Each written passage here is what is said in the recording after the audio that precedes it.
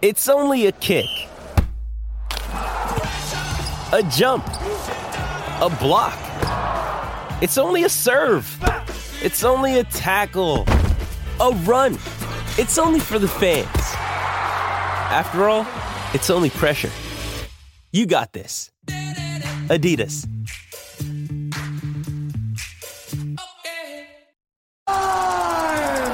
It's time. It's time. It is time for. It's time for the morning roundup. Round 'em up, boys. Let me talk to you. Where's the roundup, Scott? It's right there. But I wanted to just start off right off the bat with this right here, man. The second annual NFLPA team report card was dropped yesterday. And this is what they had to say about the Dallas Cowboys, which I find this very interesting given this is the Cowboys. So let's read off, first of all, the grades. Okay. Treatment of families, A. Food cafeteria, B. Ranks in the top 11. Nutritionist, dietitian, B. Locker room, we all know they got one of the best locker rooms in the world. Strength coaches, B. Head coach, A. We know they love the head coach. Ownership ranked 19th with a B. I found that interesting, and I bet that has a lot to do with Steven, but, you know. But the ones where they ranked low are inexcusable to me. C- in training room, which is 26. D+ in training staff, which is 30th. And C- in team travel. Huh? This is what the NFLPA article had to say about this specific thing. The major issue in Dallas, based on the responses, is centered around the training room. The players feel like they are very understaffed in this department, and it is difficult to get the necessary preparation and treatment to perform at their best. Only 62% of the players feel like they get an adequate amount of one-on-one treatment time, which ranks 30th in the NFL. The other issue was mentioned was that the players feel the training room lacks basic equipment that you would expect to be standard in any other training facility. What? It's the Dallas Cowboys. You are worth how many billions of dollars? Your training room, staff, and facility should be the best in the world, Craig. But if y'all remember, when Cole Beasley left, Cole said, "Hey man, the Buffalo stuff over here is better for real." Paraphrasing, I'm not gonna put words in his mouth, but that's basically what he said. The Buffalo, and this was in Buffalo, and this is Buffalo we're talking about, y'all, was better than what he was dealing with here in Dallas. So for a team, and again, and J.C. Tretter, the president of the player NFLPA, he was like, "Hey, this isn't about talking about wins, loss, or anything. This is just about bringing awareness to where some teams need to be better from a working condition environment, and then highlighting where they are great, and we can learn from that across the league. And where the Cowboys lack are very surprising: training room, training staff, and travel. For this particular team, that doesn't make any sense for me. Last year, they were 5th, I think, overall. When you added everything up, obviously they've been knocked down a little bit this year. So we shall see what happens moving forward. You would hope they would hear this, and they would listen to this, and they would staff their guys so their players can be attended to the way they need to be. You know? Now, I'm not in that training room. I don't know what's going on, but and training doesn't just stop at the facility. I know for a fact that these guys go home and they do the same things as well. But come on, Cowboys. Let's get together a little bit, man. It's going to be a big combine day. We're going to be talking about some prospects. We're going to be talking about what's going on down there, listening to a few coaches, some GMs, et cetera, et cetera. And one of the coaches that spoke, obviously, is new head coach for the Washington Football People, our former defensive coordinator, Dan Quinn. And he was asked about Micah, and he was asked about some other things, too. This is a particularly long-ish video I'm going to play here, roughly 2 minutes.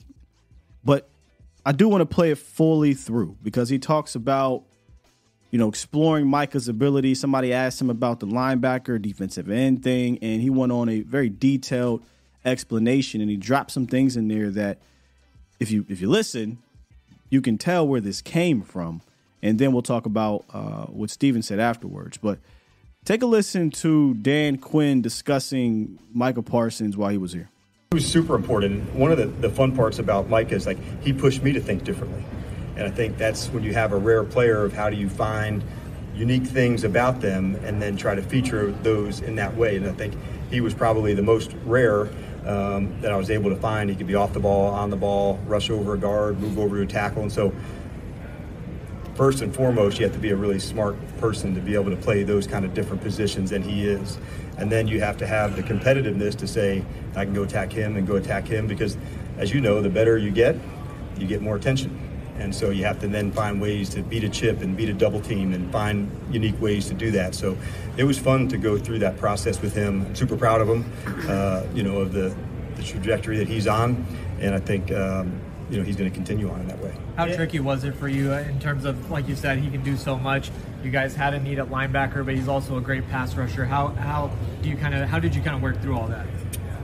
I think finding it out, you had to explore it, you had to try it, because for him in Penn State, he wasn't as much defensive end as we utilized him into that space. So finding unique ways to do it, and when he answered it, more of that, and just putting a player like him in the spots they can do their thing. And that's what I enjoy most, on the coaching, is finding all these unique things that a player can do, and then how do you feature them on offense or defense or, in the return game. And so I look back even, for the guys who were in the Hall of Fame I'm super proud of some of the class for this year, whether it was Freeney or Hester, of guys who had these really unique traits and they could do that one thing better than anybody. And so for Dwight, he could set up a bull or a spin and the tackle didn't know which one. And for Devin, his ability to accelerate and cut and make somebody miss and break normal touchdown saving angles, those are things that they had unique stuff. And so as a coach, that's our job to try to find ways to do that. And those are examples of those guys found their superpower and were able to absolutely let it rip. And I enjoy that part of seeing that happen. So he talks about finding that superpower and letting them rip. Finding the unique things they do. Can they do that one thing better than anyone else? Our job as coaches is to find that and use that every time. And the conversation has come up a bunch of times. No matter what side of the fence you're on, linebacker, defense end, linebacker with Micah Parsons. He looked at Micah as a guy that can rush the passer better than anybody and said, we're going to lean into it. And a lot of people question, well, why is Micah going to play linebacker? Well, Micah's not the damn coach. He's going to do what the coach asks him to do. And that's why he said, well, he can moonlight at linebacker, you can rush the passer, but it's honing into that superpower. It is clear the coaches thought that was his superpower, and they're not necessarily wrong, because he formed into one of the best defensive ends in the National Football League, one of the best pass rushers in the National Football League. So I'm not coming at them for that. The issue is, on the other side of it, the linebacker spot, right? That, because you weren't able to play him at backer, you lacked at the linebacker spot, which is your fault because you didn't address it and you relied on an injury-prone guy, and then you moved a guy out of position to do that.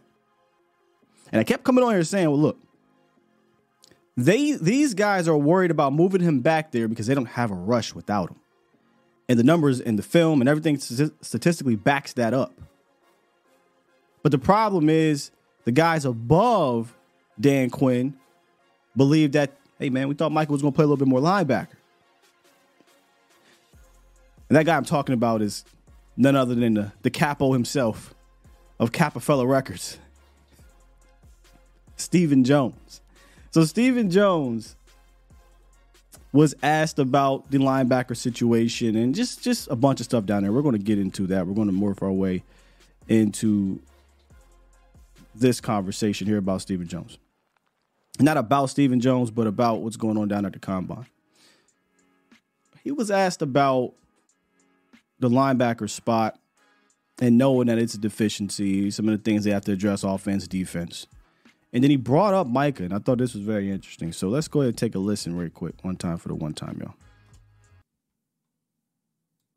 we certainly have obvious needs, on both defense and offense that we'll need to look at with guys who are going to be free agents. Obviously, Tyron and Badaz, and you got guys who are. First of all, how diabolical is it that this guy been on your team for 4 years and you still can't say his name right? Badaz? Damn, Steve. We're going to be free on that side. Obviously, the linebacking situation, we got a little thin there. What Mike's vision is for Micah.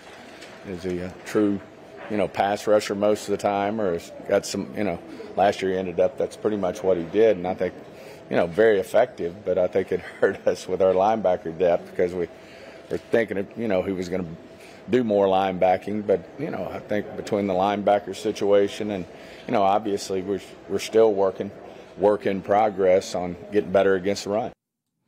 And we're gonna pick that up there too. But it's clear they are trying to attack said position, not just based off of what he said, right?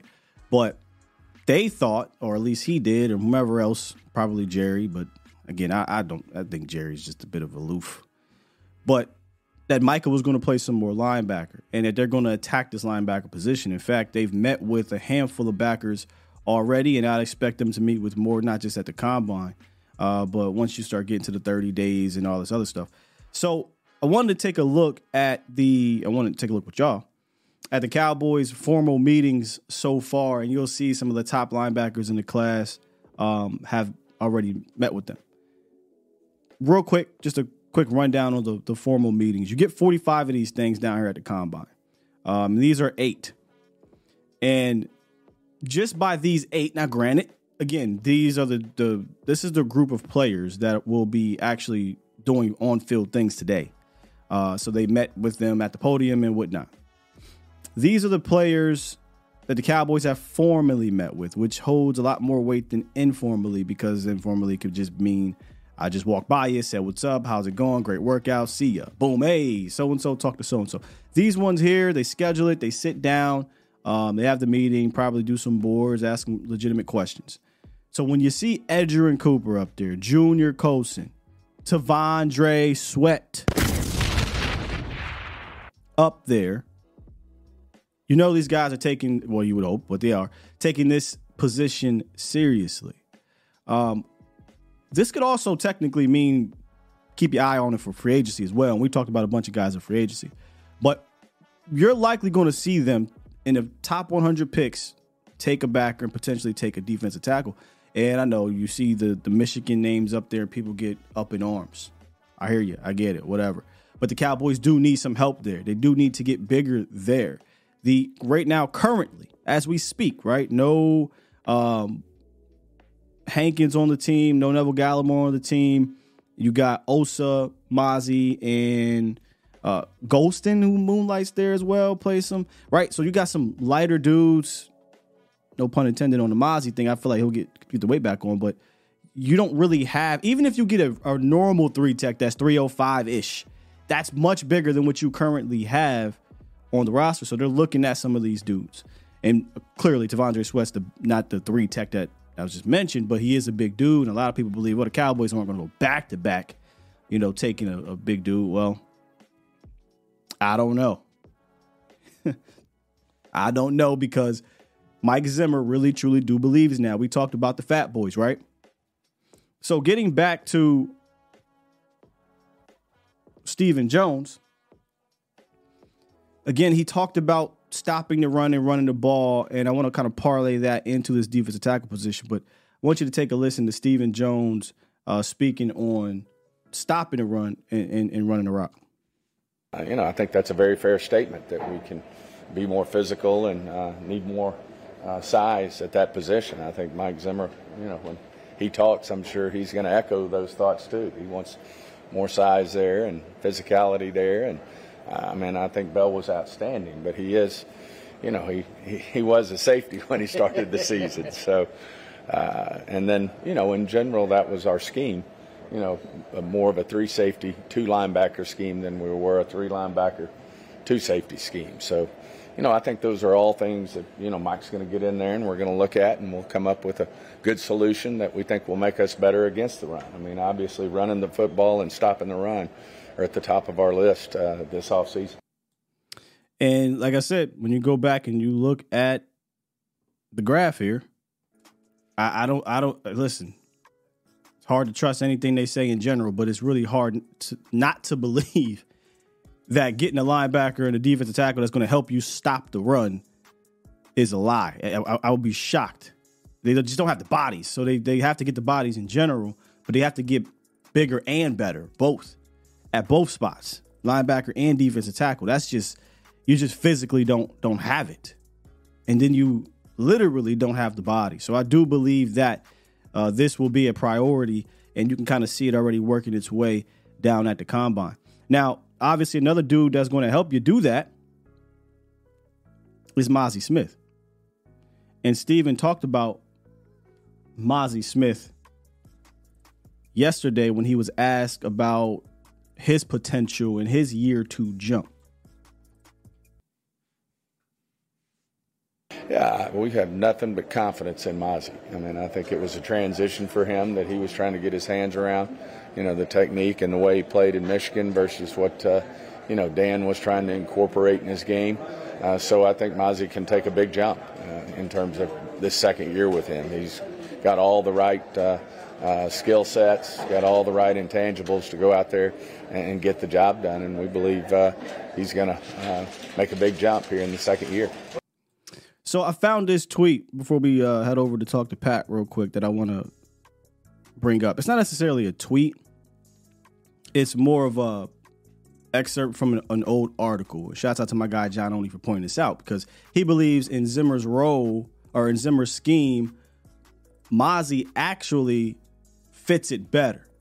Now, here's what we know about Mazi Smith, right? He was brought in here, we thought, to be that nose tackle, big guy, stop the run, more of a two-gapping situation, but they asked him to not do that. They wanted him they wanted to hone in more on his pass rushing and get upfield, et cetera, et cetera.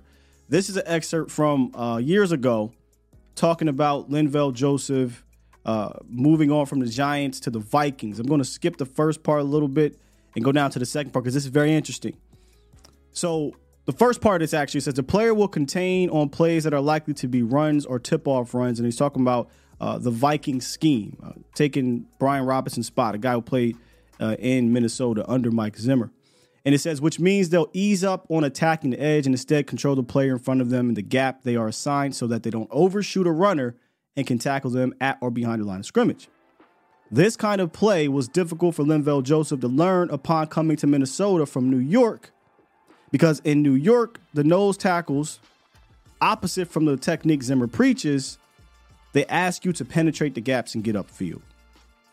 So they talked about a play, and then Linval Joseph, who ended up being a fantastic defensive tackle for Mike Zimmer, said this: if I stayed on the center, I would have been there, and when the running back cut back, I needed to make a wall and let the linebackers run around and make plays. And then he says, since then, Joseph has blossomed into the league's best one tech, and his ability to hold blockers has become a critical part of the scheme, as Will Forks had been for New England's.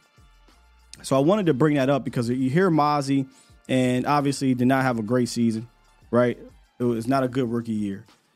But I do think, granted, if he puts the weight back on, I have no idea what's going on with that. If Mazi gets back up to Mazi weight, I do think in this scheme, which relies much more on these guys helping the other guys as opposed to penetrating, getting upfield, etc., I do think this will help him more. That doesn't mean I'm stopping myself from drafting more bodies or potentially adding more bodies. I just think this scheme in general is going to have a positive effect on the front seven, especially for a guy that came in here 330 plus, and you hope gets back to that, but we shall see about that.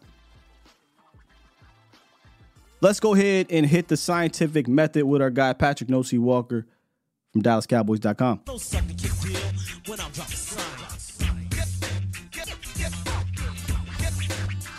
What's good with you, Pat? We're talking on a Thursday, man. This feels weird. Yeah, man. It's not the normal. I'll allow it.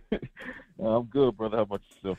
Doing fantastic. Trying to break down some of these things that we've been hearing and seeing down there at the Combine. But good to have you back on this Thursday. Hey, man, it's always fun, man. And you're not trying to break it down. I'm hearing you. You're breaking it down. My right? God. You got to adjust your vernacular, right? We don't try to do anything. There you go. There is only do or do not.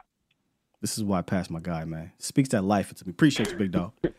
So we were just talking, actually, about some of the formal meetings that the Cowboys are having down there, which I'm a little mad you ain't down there, Pat, because I know you be asking some good questions. So, maybe next year. And just for clarity, a little bit of a personal issue that kind of held me back at the last minute.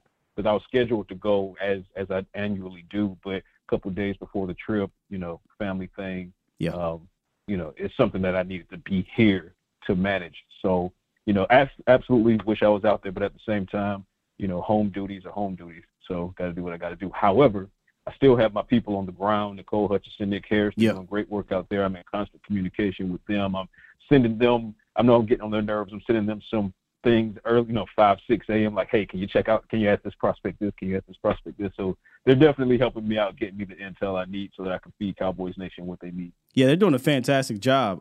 If you go look at the reporting and how we're getting the formal meetings, it's coming from Nick and Nicole. So shouts out to them.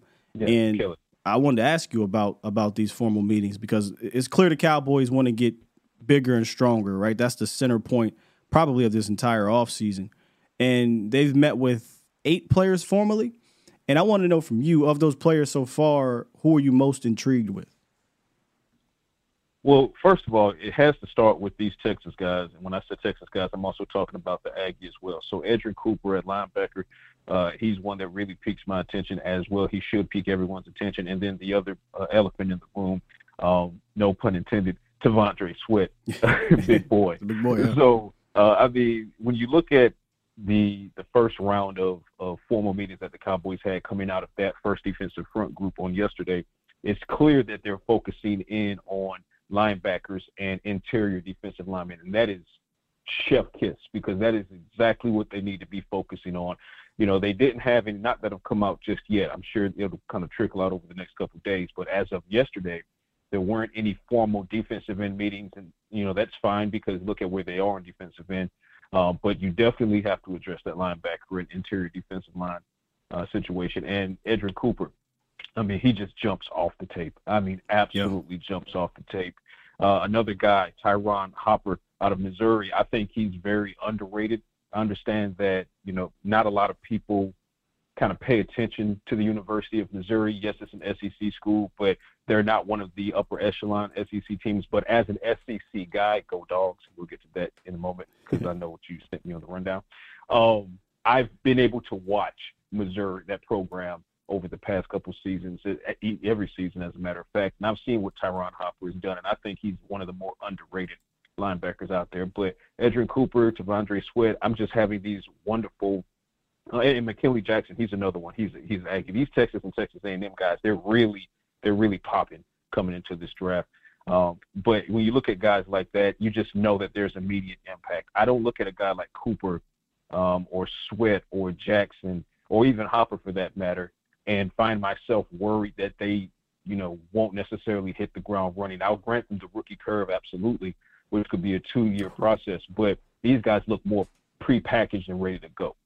That's crazy that you say that because this next question I want to ask you about, well, it's not even really a question, kind of my statement and your thoughts, kind of centers around guys that can come in here and hit the ground running because a report came out last night that, the Cowboys' new hires are signed only a 1-year deal to go along with their head coach.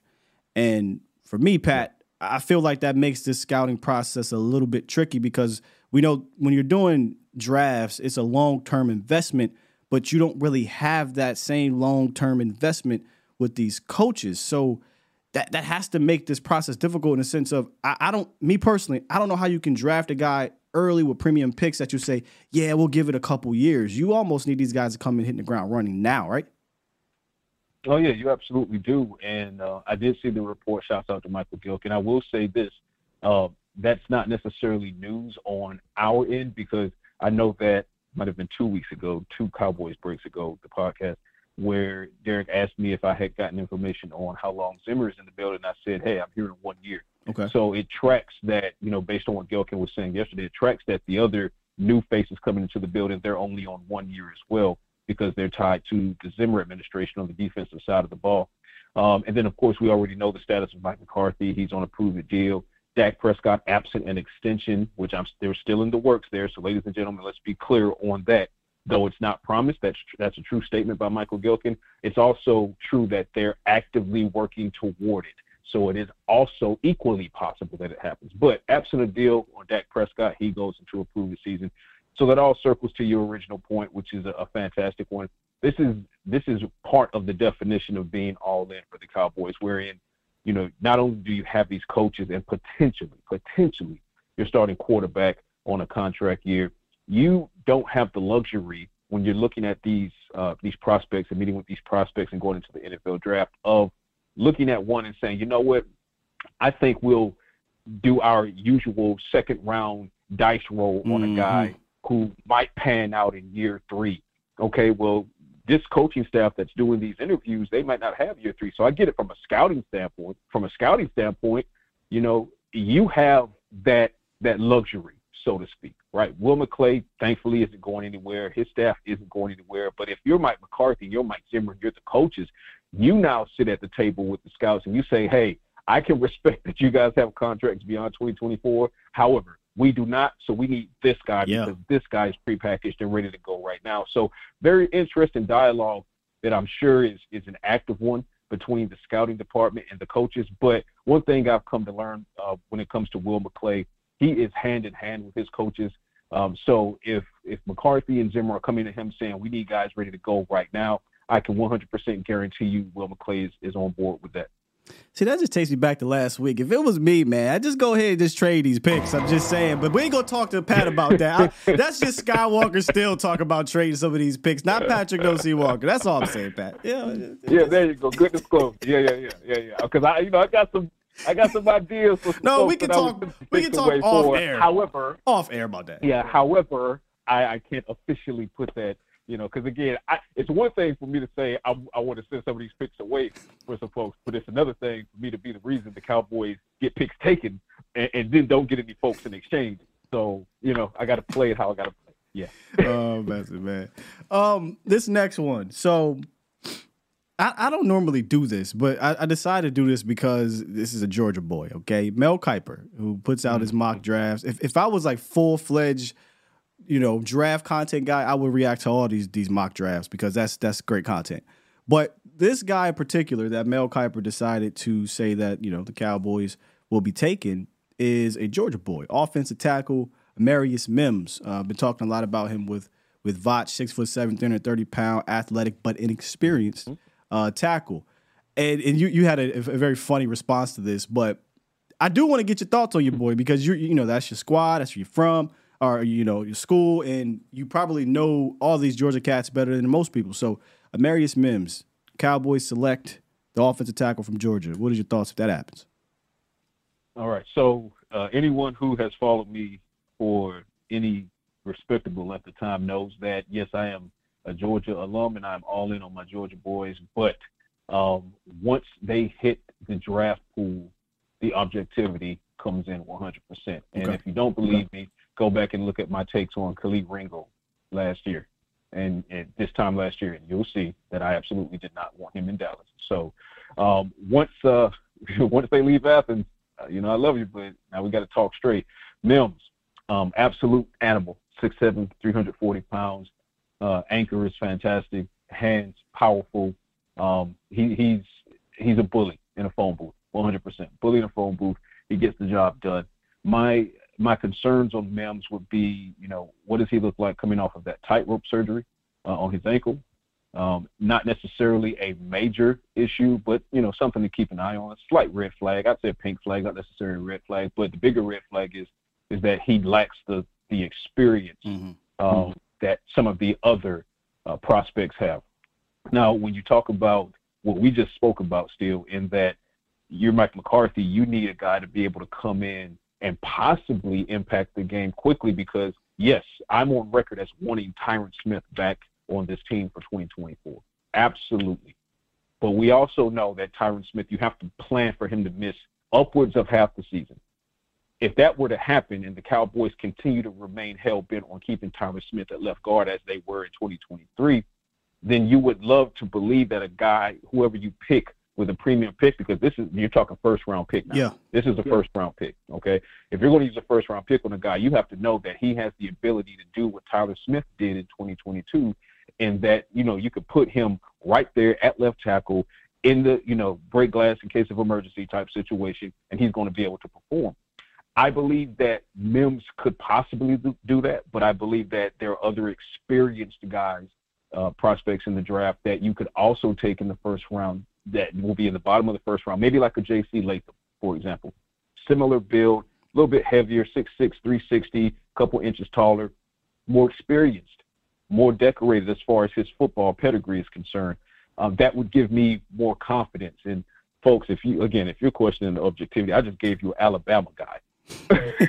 Right? I gave you an Alabama guy over my Georgia guy. So I would have them neck and neck, but my edge will go to a guy like Latham because my main concern, I should say, with Mims, I believe that he'll be great, fantastic at the NFL level. I don't know that he'll hit the ground running, although I think a guy like Latham or some of these other top OT prospects could possibly hit the ground running if you lose Tyron Smith in like week 3 or week 7 or something like that. Those other guys could probably come in and do more work more quickly than can Mims. I think Mims is more of like a 2025 guy if he were to be brought with the Cowboys. But also, let me say this, and I'll throw it back to you. You alluded to what I said in the text when you told me you were going to ask me this question. So let me put it out there. Cowboys don't draft or sign former Georgia players. I hate that. I hate to say it. I hate it. So reality, it turns my stomach. I just can't understand why Jerry won't get past the Quincy Carter days.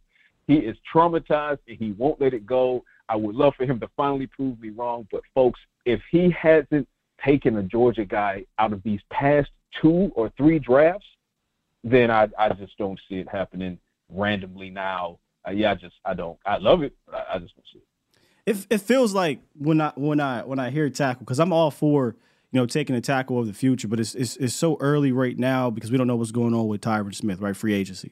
But it feels like in this scenario, you're basically saying, have Tyron Smith. So essentially, they're not going to the grocery store and they're shopping with the munchies. Because that's how I look at this thing here. If they don't have Tyron Smith, you're going into the draft with the munchies, and you're just like, I gotta take this because I'm hungry for this position. Right.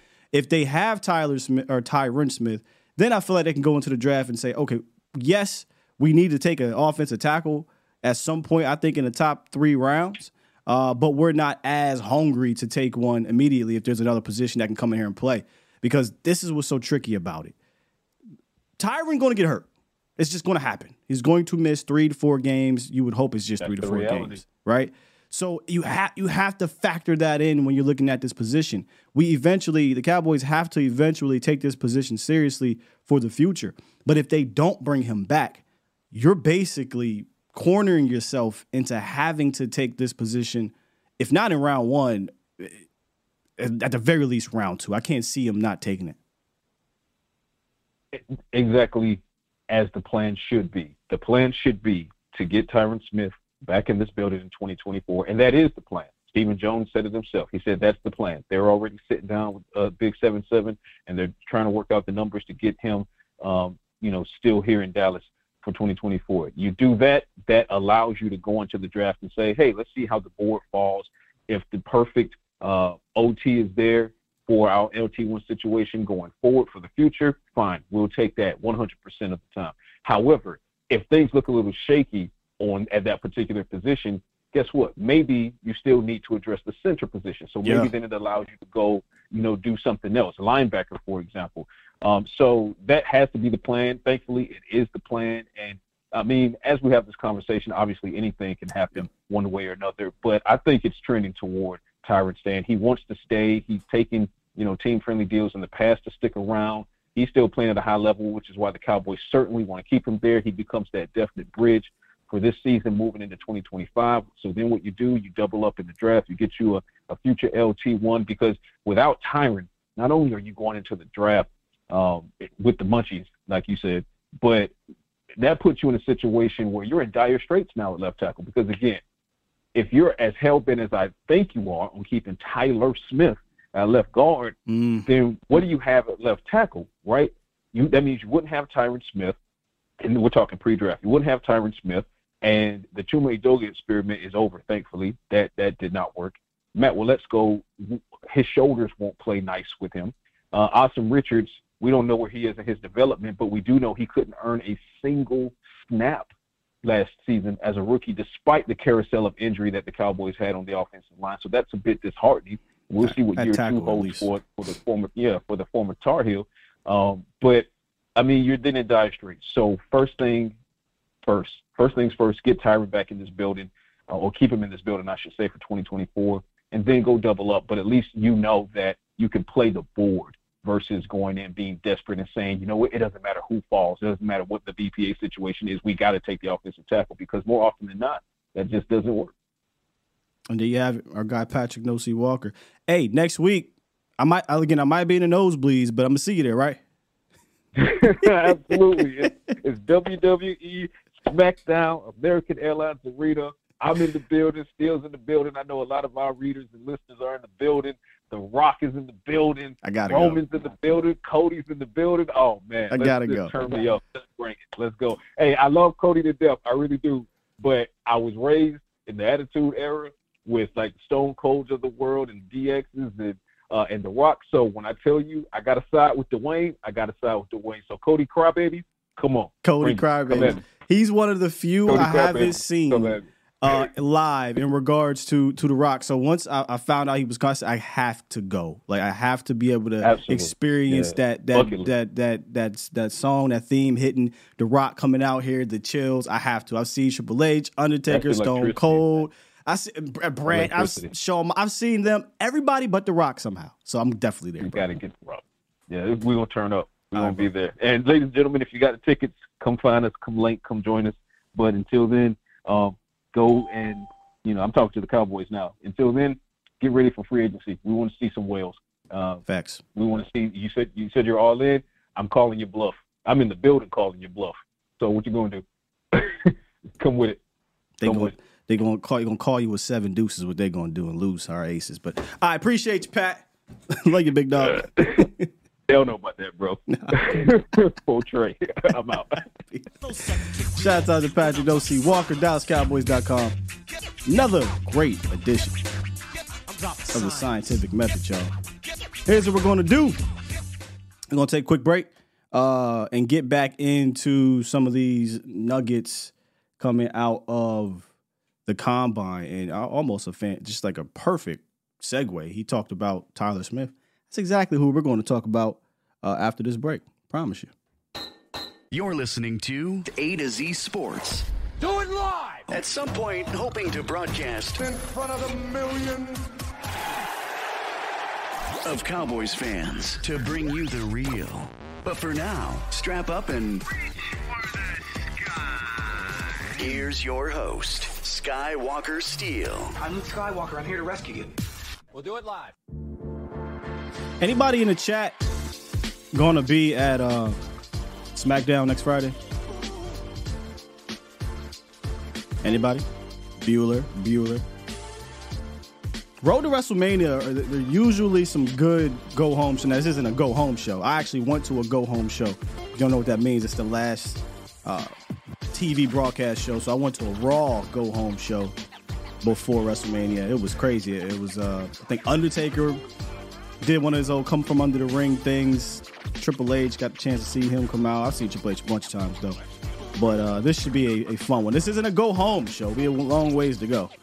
But just to see The Rock at SmackDown, the show he's responsible for, got to do it. It is on the bucket list, as Pat said, as a Attitude Era fan, right? Now, I like the Superstar. I think it was called the Superstar. Somebody correct me.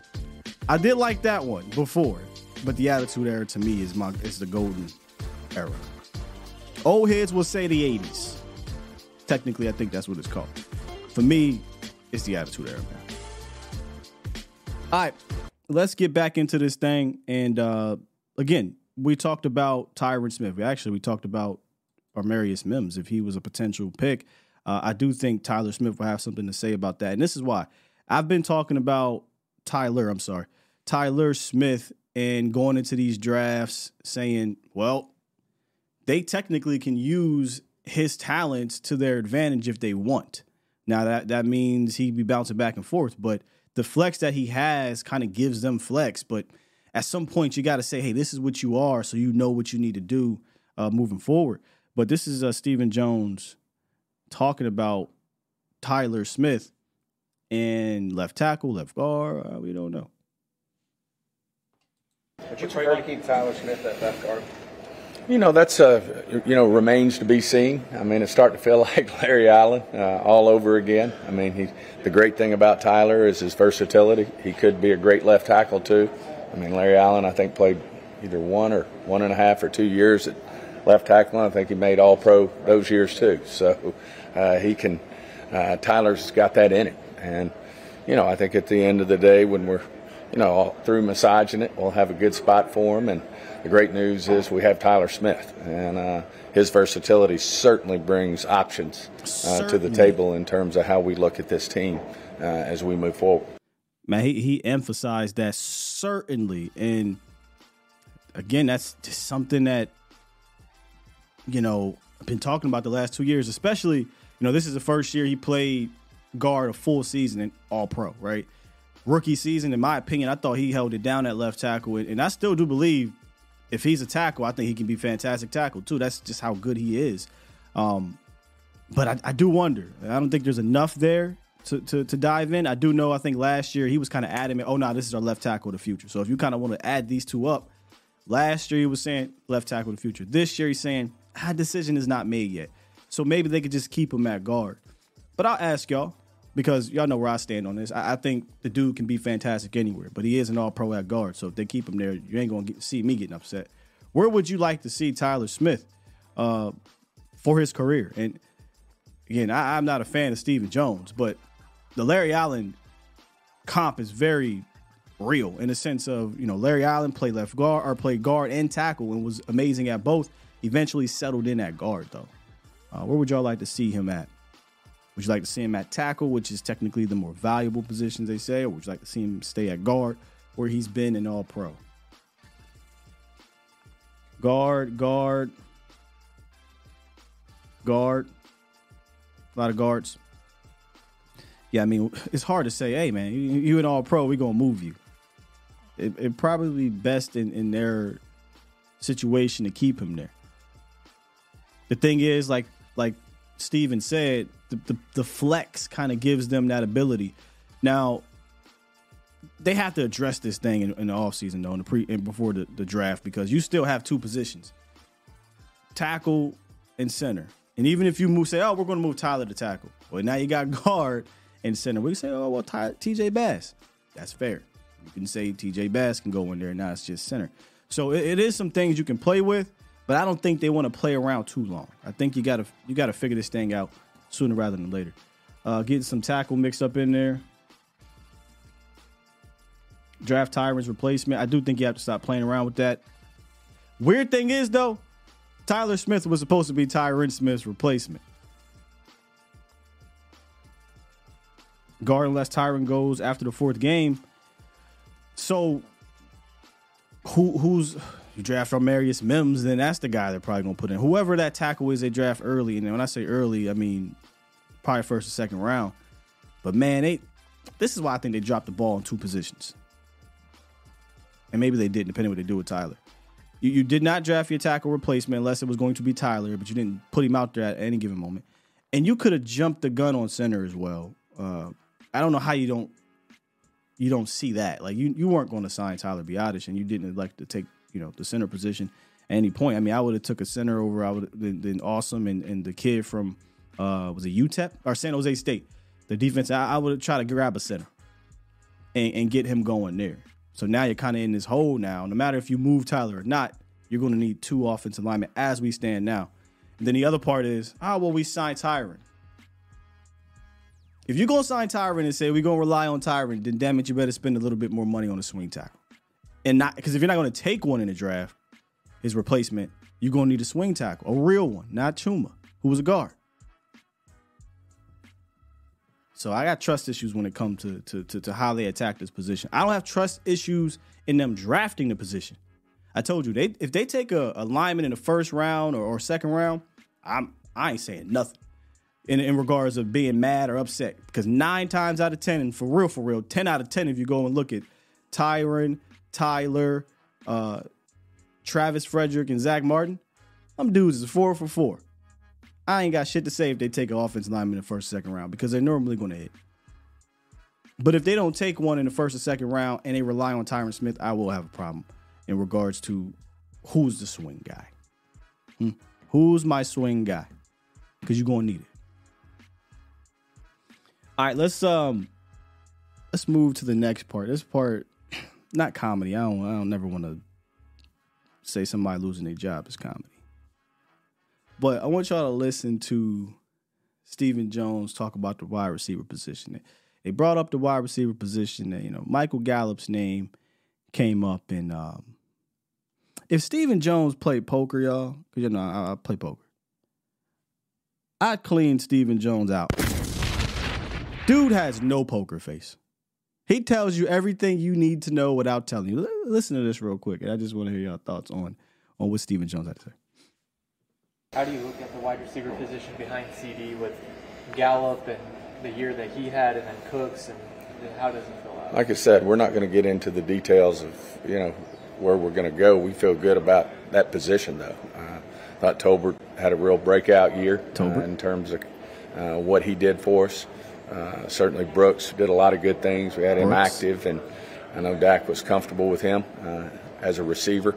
And so, feel good about that position. Obviously, Cooks is just like Stephon. He not only was a great player and good for us on the field, but what he brought off the field, his leadership, his veteran leadership was undeniable, and thought he was outstanding. And then you certainly have CD, so it's a good group.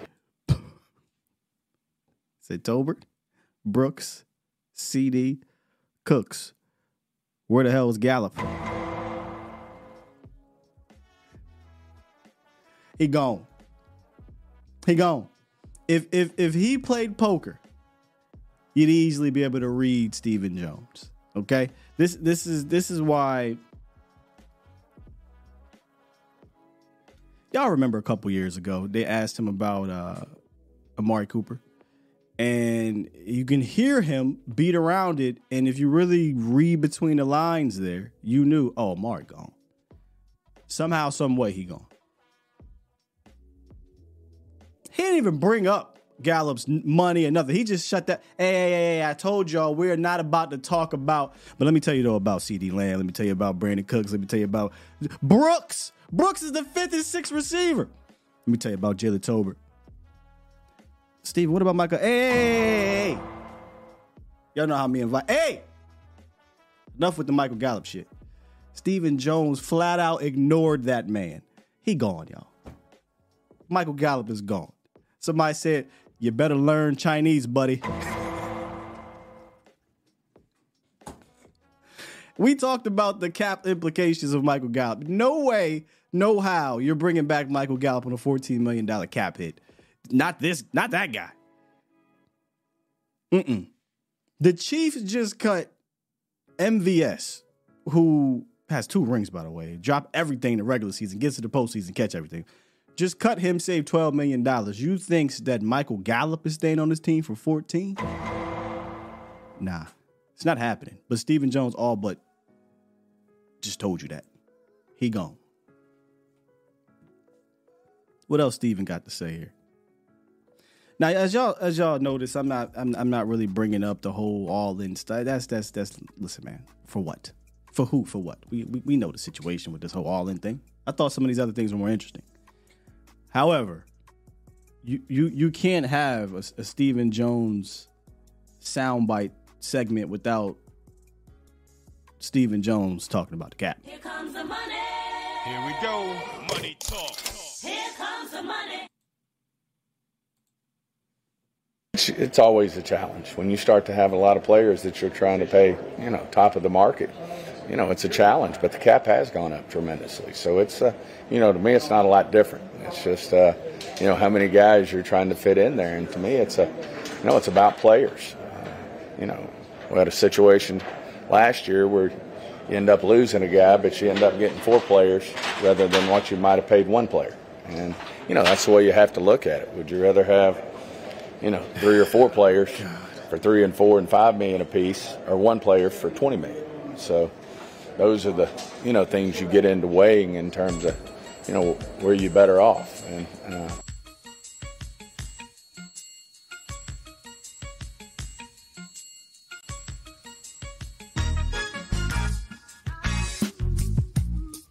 Really, dude? That's what we doing? Not a surprise, though, right? How many other general managers are saying that? Oh, he's a general manager. I'm done calling him anything other than that. He's the general manager. Call him the Capo of Capafella Records. The Don, whatever the hell you want to call him. He's that for this team. Would you rather have 3 or 4 players at Dollar General or go grab the valuable thing at Louis Vuitton? Oh, Steven. Sometimes that's fine. All the time, though? Nah, man. Not all the time. But, man, you can't go off season without hearing something like that from Steven. So I thought that'd be interesting. But all right, one more from Catboy, and it's about the whole culture thing, right? That's the big buzzword. Is there a culture problem in Dallas? Now, first of all, I don't know why you would even ask the problem. What do you think he's going to say? But this is what Steven said, though. The culture. Yes. I don't know if you guys addressed that or you talked about that. If that was a problem, maybe ever come up reason why y'all lost, but I don't know if has that come up and you worry about the culture on the team, entitlement or anything like that? I think, from the organization on down, we feel good about our culture. You always want to be better. I will say that. I mean, if you're not, if your results aren't winning the Super Bowl, I think everybody's saying, how do you ultimately be the last guy standing? But I think overall, between, organizationally, between, our coach, our personnel department, I think our leadership on our team's outstanding. So, you're always going to have somebody who's, going to say something, that's not, that might be, hey, that's their particular thought process on why we may have come up short, but I don't think in general, personally, I don't think it's an issue. Should I get him? Should I get him? So I want y'all to listen to this general manager. So fitting. I retweeted this on the Twitter because we talk about this a lot on this channel.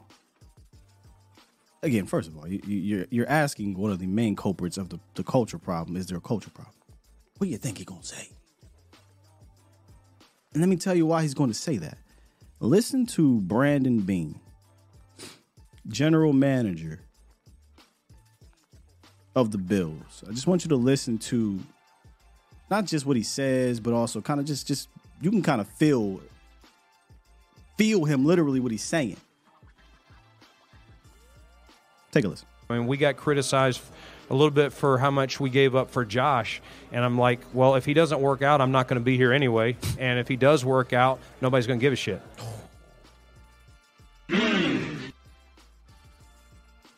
Wasn't long. Wasn't a lot. You might have missed it. You might have went to the bathroom real quick. You might have, hey, let me put my earphones out. But listen. I mean, we got criticized a little bit for how much we gave up for Josh. And I'm like, well, if he doesn't work out, I'm not going to be here anyway. And if he does work out, nobody's going to give a shit. I'm not going to be here anyway if it don't work out. That is not the problem here in Dallas. That ain't the button. That's the button. That is not the problem here in Dallas for Stephen Jones. He's not worried about losing his job. I love what Brandon Beam said. If it doesn't work out, I ain't going to be here. So I might as well take this risk. If it does work out, nobody will give a shit. I love it. Now, that's not to say that Buffalo has been doing all these crazy things. But here and there, you got to take, hey, I'm going to trade up to get my guy. Hey, I'm going to trade to go get Stephon Diggs. Hey, I'm going to go sign Avon. Did it work out? No, it didn't work out. But it's knowing, if I'm a fan, that, hey, my general manager is going to take those risks. And knowing that if he doesn't and he fails, his job is on the line and get fired. So I know that heat that he's feeling, it never goes away. There's no heat. There's no heat in Dallas. What heat? I just played a whole bunch of clips, right? Stephen Jones, if you get a chance, go back and watch the whole thing. Just look at him. And again, I'm not a body language expert, but when those general managers go to the podium, go watch a few of them. Joe Douglas is another one that's up there. His feet's to the fire too. Brandon Beam, just Howie Roseman, all these guys go. There isn't this sense of security. Almost any year, I don't care if they just won the Super Bowl, there is not a sense of security. Steven is like, Jimmy. Yeah, good with Jimmy. We just kicking it on a yacht. But what about the culture problem? Culture? Good here. No problems, man. Well, what about this cap situation, right? Steven, you got to pay these three guys. You got Dak, you want to get those things done? Nah, we don't. We're good. No sense of urgency here. We'll get to it when we get to it, We can move money around. But let me say this, though. We got cap problems. It's challenging. Meanwhile, you see other teams. But there's cap problems. So sometimes, when I hear the people down there asking these rhetorical ass questions or silly questions per se, ask Stephen Jones about the culture problem. You know who I'd rather ask? He probably wouldn't have gave you much, but one thing I know about Mike is that sometimes when Mike is overcome with emotions at the podium, he say some things. Now here's the thing, though. I do feel like he might have this inner guard to say anything disrespectful about the Joneses because they gave him another shot when nobody else was, apparently. So maybe he'd be guarded. But Mike sometimes lets some things slip there. Steven been answering these questions for 30 years. He's built for it. He just laugh right in your face. Everything good to go. Man, we've been saying that forever, Dro. That's why it makes no sense. And I'm going to read Dro's super chat. This is why this makes no sense. Super chat. He said, you would think the fact that Steven can't be fired would incentivize him to make more risk. If we're a draft and develop organization, then we should be more aggressive in the draft. I would say be more aggressive in free agency.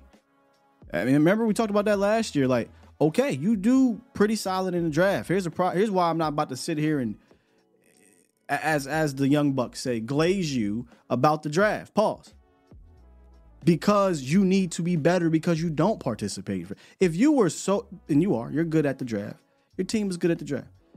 If you're so good at drafting, then take the risk in free agency. Take the risk. If it doesn't work out, hey man, find me a DeRon Bland in the 5th round. Find me a Dak Prescott in the 4th.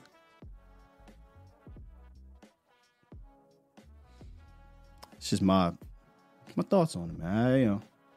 I'd be more aggressive in the other areas because you are so good at drafting. I digress. Let's get to the horn. Let's talk to 478. What it is, what it do.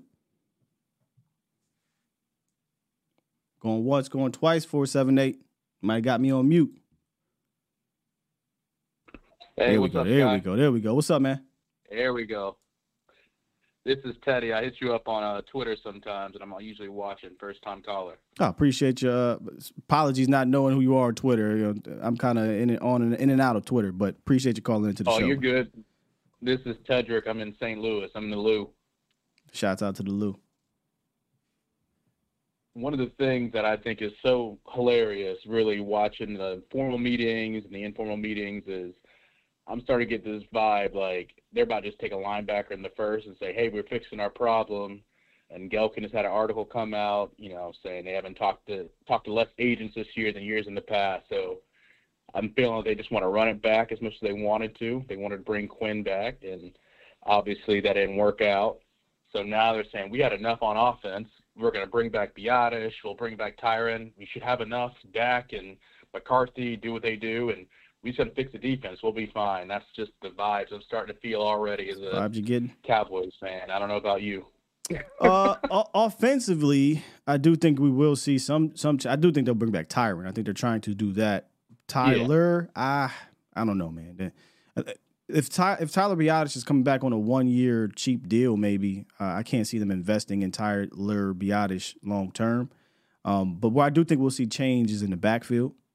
So and I'm not I'm not opposed to the thinking of, hey, let's load up on some defensive talent, whether it's free agency or the draft, and continue to work with the talent we got offensively. I mean, you could argue you should be able to, if you get an adequate running back or backs right in the draft, and you bring back Tyron, and let's say they do bring back Tyler, whatever, you should be able to still be a top offense. It's going to come down to more about the plan of attack, right?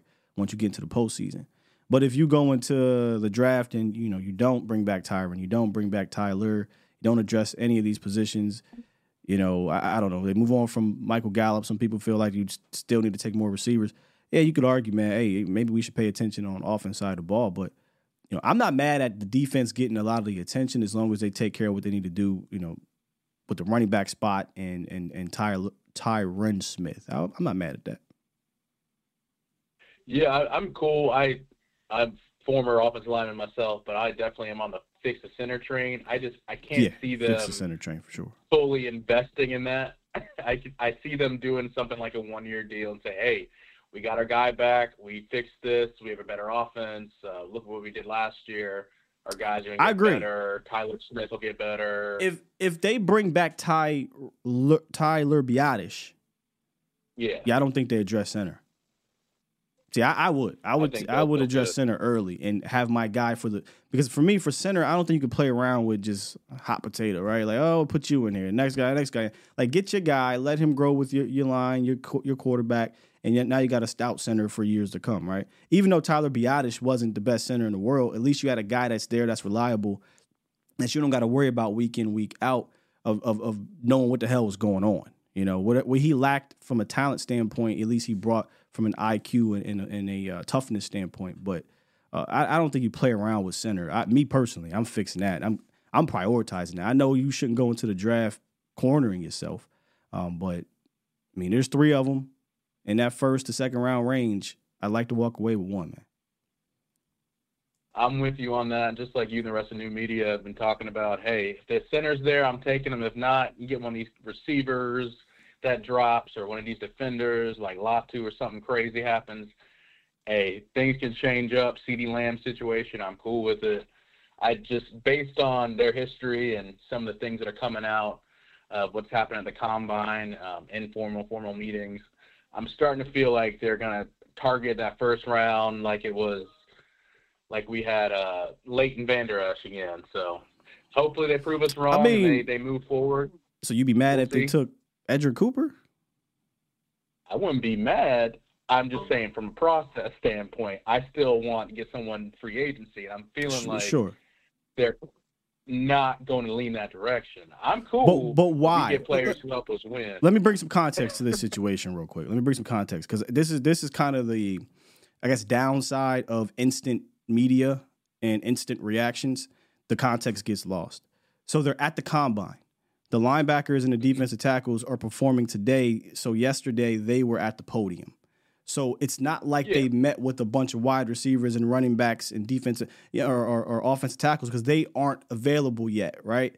So those are the names coming out. So when you see this list of all these linebackers and defensive tackles at the Combine, of course, right, that's going to make news and should your antenna should stand up because Cowboys need these positions. But this has no bearing on free agency. This has no bearing on nothing, but we're at the combine. We need to know more about these players that we're interested in. So I would caution, making too many conclusions based off of day one of being able to speak with that specific group, because that specific group is available, is all I'm saying. Today may come out, and it has Professor Open dropping all these informal guys that now, exactly, that's informal though, but I'm more so looking at the formal. So now will come out today that there will be more formal meetings, and then instant reactions will be, the Cowboys are good. You look at that tight end again. Well, they're at the combine. They're going to talk to everybody. Yep. Yeah. Oh yeah.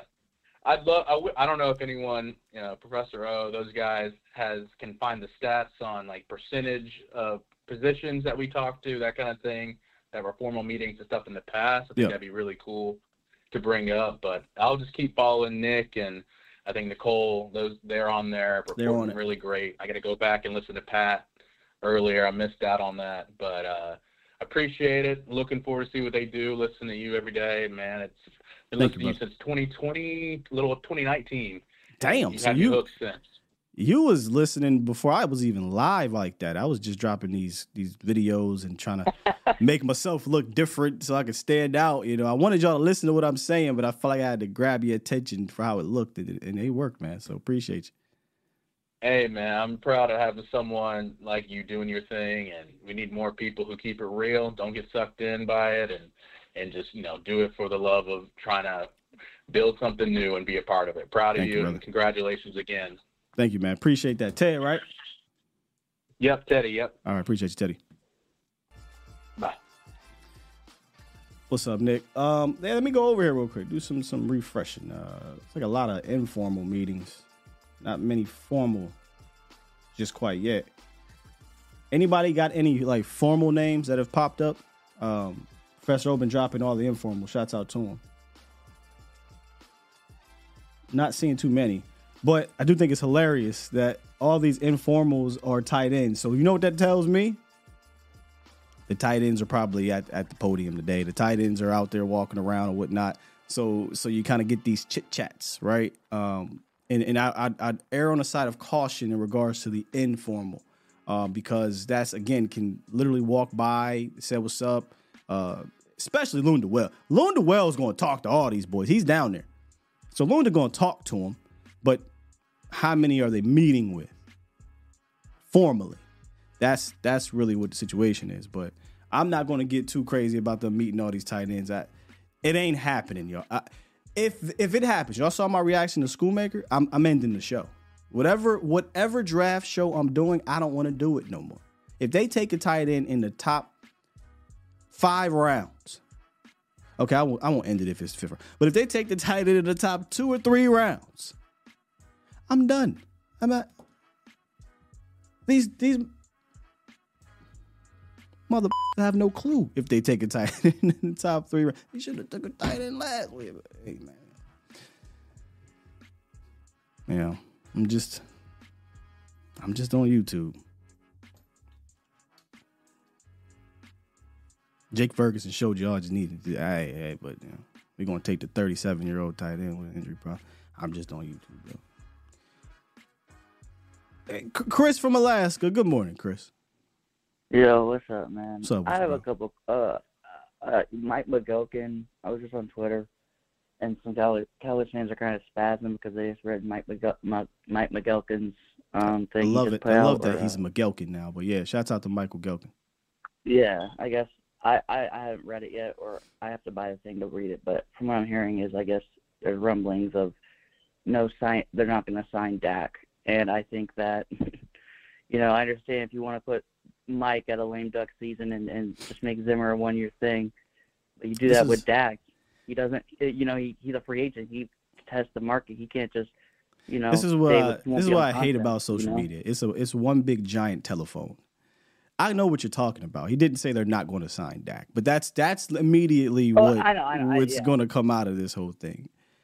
So he said that there are 1-year deals there potentially could be 1-year deals across the board because of their head coach, just the assistant coaches that were signed, and then Dak Prescott is on a 1-year deal where it's not a guarantee that they will sign him, and obviously they can. Exactly. That's technically true.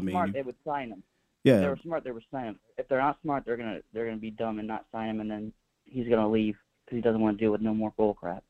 You know what I mean? He's proven then. I don't think they're not going to work something out. I mean, again, you heard them talk about it down there at the combine yesterday. I didn't bring it up because to me it's not that noteworthy. I feel like it'll get done.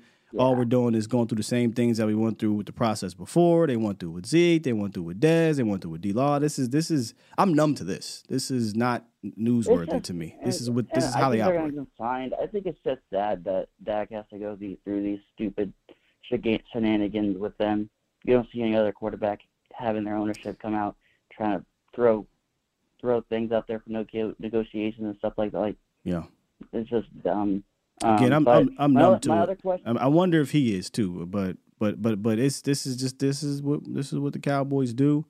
Usually those players get their way any damn way. So good luck to them. Yeah, but my other question is, when it comes to the running back position, I was curious. Obviously, I haven't met with anyone yet, but I'm 50-50 on if they were to go get a higher end veteran, and if they wanted to just get a lower tiered running back. 50-50 in the sense of like you 50-50 on wanting them to, or you think they will or won't? No, like more like when it comes to the front, I'm thinking like maybe like I'm 50-50 on if they would like go for someone like a Saquon or Derrick Henry, or if they'd be more on the lower market and then get a rookie running back. I think and have that's the second part. Get majority of the carries, because there's a couple of guys. Because one thing that could be interesting if they do it, but I don't think it would happen, but still something to think about is what if they draft 2 running backs? Like they don't want to go brought that up. Route. I'd do it. I would take a back late day 2, early day 3, and then late day 3. I would hell yeah. I mean shit. I wouldn't mind it because I would like if we got like Braylon Allen and then guy from Tennessee. Right. That'd be just like a Zeke type, Tony Pollard type of thing. Obviously, Braylon has a similar running style, but you know what I mean. So, hey, I'm not out on that at all. Especially given this staff is on a 1-year deal. You need a running back. Y'all know how I feel. Running back should be plug and play. If you ain't plug and play, then you just ain't that good, in my opinion. And it's not that difficult to get in there and plug and play, but it's about the how. So I'm actually lower on the percentage of them bringing in one of the big 3. I'm like 10%. I don't think they're going to sign one of those big 3 running backs. They seem to be out on paying any premium money to the position. And at this point now, with the depleted market, premium is going to be anywhere over $7-8 million. Because I think last year, $6 million was the top. So if you go 7-8 and a couple of these players is looking for 10, 11, 12, Dallas is 100% out of that, as they should be, in my opinion. Because I think a guy that we could get if we wanted a veteran who is like you can have your opinions if he's on the level of Saquon and Derek or like a little behind is a DeAndre Swift. The Eagles don't resign him. Like I wouldn't mind him if he came here because he wouldn't be that much. Well, according to PFF, I think he a little bit more than I thought when I first looked, but he wouldn't be a long-term commitment. That's for sure. Yeah, but I appreciate you taking my call, bro. Thanks for waking up every morning and doing these shows. Thank you, man. Thank you. I appreciate that. Have a good day. You too. Yeah, I'm low. I'm low, man. I feel him on the veteran thing, and we didn't do the free agent running back primer because I felt like we kind of did it already. Just it wasn't called that. Remember we had that show where we talked about the big 3, and then we kind of even went into some of the smaller running backs. I just don't feel like they're going to sign a big name running back. Nah, because I don't think you're going to get any of those dudes for $3 million or less, $4 million. I think you're looking upwards of 9, 10. And with some of these teams having a lot of cap, they'll probably I'll pay Derek or Saquon or Josh Jacobs. I'll pay them $10 million for a year or 2. I don't see Dallas doing that. That's not to say, hey, man, I wouldn't welcome one of these dudes, but I do feel like you fix this how and you get better blocking, man. He just said Braylon Allen, a Bucky Irvin, or the Notre Dame kid, right? The Tennessee kid he talked about. We're going to actually talk about a few of these guys tomorrow with Foots, but yeah, I'm all for it. Bring me in the young buck, get the blocking right, we'll be good to go. All right, we got a couple more. Let's go Jimmy Fly Hook'em. What's good, Jimmy Fly Hook'em? Man, you know, out here trying to hook something. What's going down, Scott? What's up, Witch? I'm good. How are you? Man, I'm doing pretty good, man. Just calling in. Man, about this draft situation. Y'all done hitting all the points, man. We really should go to draft for a running back. We know we ain't going to sign no free agent. Remember what happened when Von Miller became available a few years back? All that hoopla came over, we ain't do shit. Man, even in the interview we just talked about, we just played a dude talking about we can get the most for our money. That don't sound like somebody that's going to go pay players that deserve to be played. It sounds like somebody trying to get some more bodies to fit within that number. You know what I'm saying? Yep. That's so why I ain't got no faith in that. That's why when I do my primer, I have cat boy criteria because these are the players, right? They're trying to get a couple dudes for $15 million. They're not trying to pay for the Danielle Hunters, who he might cost you, but he also going to get you, 80 tackles, 15, 16 sacks, 20 tackles for loss, a bunch of pressures, and just be a dominant force. But they don't want that. They want they want minimal impact for minimal dollars, and if they add up all that impact, maybe it'll equal to that dominant force. And a lot of the times that doesn't work. I mean, but from a business standpoint, you do got to put that pancake over because there are a lot of teams that are having success with younger players and not catching them, at the right time, being able to afford those other odds and ends to kind of make the team whole.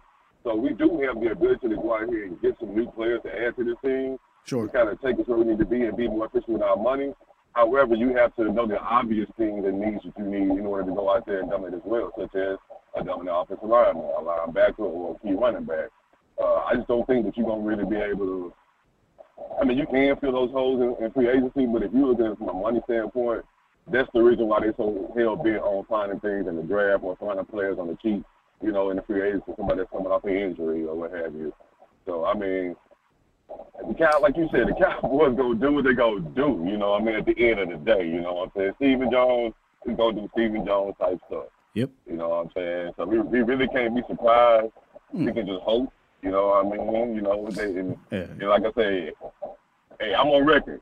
I'm a Dak critic. I'm a Dak fan, but at the same time, I'm like, man, all these middle games, bro, it's a lot to be dealing with. I wouldn't be surprised if the contract ain't right. Dak out of here anyway. Yeah, on his own merit. You know what I'm saying? that is a conversation that eventually will be had probably if they don't come to terms. If I know his brother talked about, hey man, if I could, I'd tell him to get up out of here for a number of different reasons, and I can't be mad at it but he wants to be here. He wants to help bring back the glory days here, but. Yeah, it's a different animal here, and unfortunately, whoever the next quarterback is, they're gonna be dealing with the same things. They'll love you at first, and the organization's not gonna be an all-in organization. And if it's not successful, which history shows, even if you got two franchise quarterbacks, it's not gonna be. Then they're gonna turn on the quarterback, and then that quarterback is gonna be either exiled or forced into retirement, depending on the injury situation, and we'll be right back in the same process over and over again because it's not that position that's your issue with this organization, but it's the easiest position to say, hey man, let's swap that out because we can't swap the head, or we can't swap the owners, and so let's blame that position and we'll be good to go. We'll bring in this rookie, or we'll bring in this Kirk Cousins, or we'll bring in this whatever, and everything will be fixed. I find that hard to believe. I'm just hoping we strike lightning in a bottle, whether he's here or he's not. And that sucks as a fan to have to really hope to just get lucky because you don't have faith in your organization, not necessarily the players, the organization. I know, 1,000% agree. I mean, that's been the telltale sign or story, I should say, over the last however many years. The people that's actually responsible for the problem refuse to take responsibility. Come on. And say, hey, Say that one more again. The people that's responsible for the problem refuse to take responsibility. It's like accountability is kryptonite to not just, I ain't gonna get into no life shit, but at the end of the day, people out here just don't want to take responsibility for their own problems, man. And more times than not, shit, we are our own problems. I'm just gonna say it. You know what I'm saying? We can't get out our own way. But and I'm gonna let you go. I'm gonna jump off. I gotta leave you with a question though. Because Cowboys do some F shit when they really feel like it. All this mental gymnastics they doing, man. Yeah, we need a lineman in the first round and stuff like that. Man, what if these boys pop out and draft a QB in the first 2 rounds? Just what if? I'm just saying, man. I'm just saying. What if they play some crazy mess? I don't know who. Don't get me wrong. Since Brock Purdy made his announcement, arrival in the NFL, you know what I'm saying? I ain't going to say it's a reach or anything, but it could probably will be. Yeah, probably will be. I think McCarthy, who's I think the bottom end of the first round dudes, based off of, I don't know if you remember, but based off of what we're seeing, I think he's going to go before the Cowboys, maybe even Bo Nix if somebody trades up. But and I don't even know if you know who I'm talking about here. But man, I wouldn't dare draft Bo Nix, man. As an SEC guy, I've watched him too many years, man. But let me tell you something. I wouldn't dare. Why? Go ahead. God, you pissing me off right now with Jimmy Fly. Not at you. I pissed off at you. Just the thought process of this shit happening. Listen to this, Jimmy. Listen to this shit here, bro. Because now I'm sitting here like, yo, why would you trade for Trey Lance and take a first round? Hey. Oh my God. Hey, but let me ask you this though: Have you actually watched Trey Lance highlight reel from North Dakota? When he was coming out, I don't care about his highlight reel 5 years from now. You know. I feel you. But hear me out though, man. Hey, the talent's there, man. One thing people do not continue to remember is this guy. This guy ain't playing quarterback. I almost called you Bo Nix. Jimmy, that's a different conversation. That's a whole different conversation. My point is, why would you trade for Trey Lance, former top 5 pick, whatever, and then draft a quarterback in the first round this year? Oh, no argument, no question. I get all of it. But me talking about Jerry and Steven, though, that's the thing. That's the whole thing. Yeah, fair enough. That love to go do the opposite of what everybody thinks they should do. You see Boy, what I'm saying? That's why I said what if. I know it ain't realistic. Of all the years to do that, I don't know this is the year, bro. You could argue maybe a few years ago when you had, a top 10 pick or something like that, but boy, man, an all-in year and you take a quarterback in the first round, that's not, and it really, I would be livid. I mean, all I can think of is Bo Nix. I mean, other than that, I mean, what are we talking about here?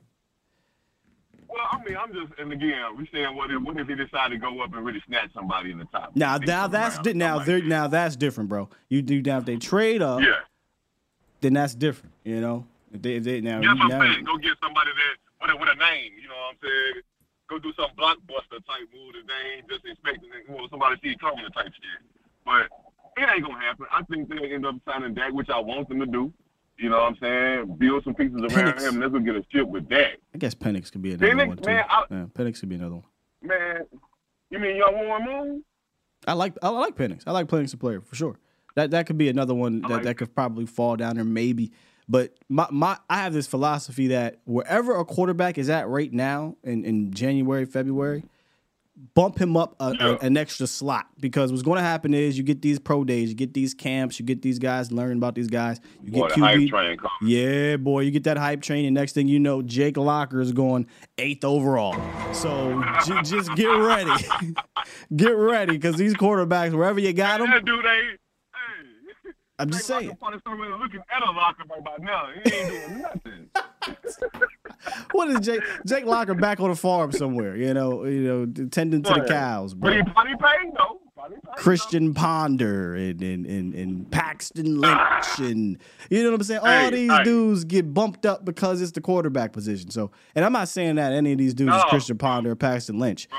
What I'm saying is somebody gonna be like, hey, these fringe first rounders, the Bo Nixes and the Penixes, we're just gonna take them now. Get 5 years on them and let's roll. Man, I'm finna get off here, but I gotta say this because you brought it up. Go ahead. And it ain't even really a correction. It's just an observation. It's the last day of Black History Month, thanks to the leap year. But think about this, man. A lot of these quarterbacks of a certain makeup and a certain look, they get gifted this lifelong wealth of mediocre skills, and you got talented guys that don't have the same look or maybe not the same style. That come draft time, when they hype train, those other guys get the demote train. some negative started coming out about them. They started dropping. And I think you know what I'm saying without actually saying it. I think about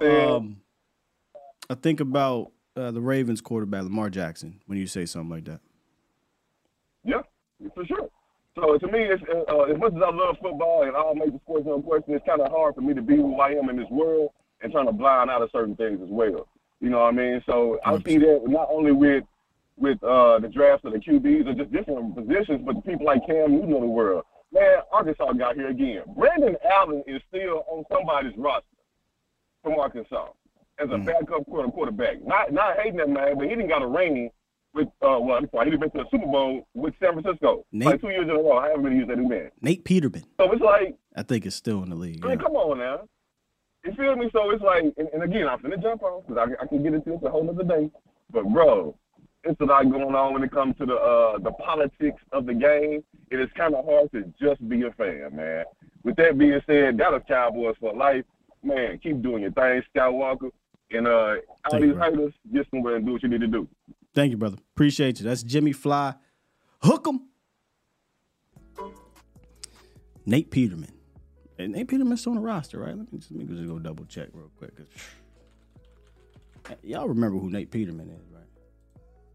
This dude has the distinction of throwing 5 interceptions in 1/2 or something like that, or a quarter. He with the Bears.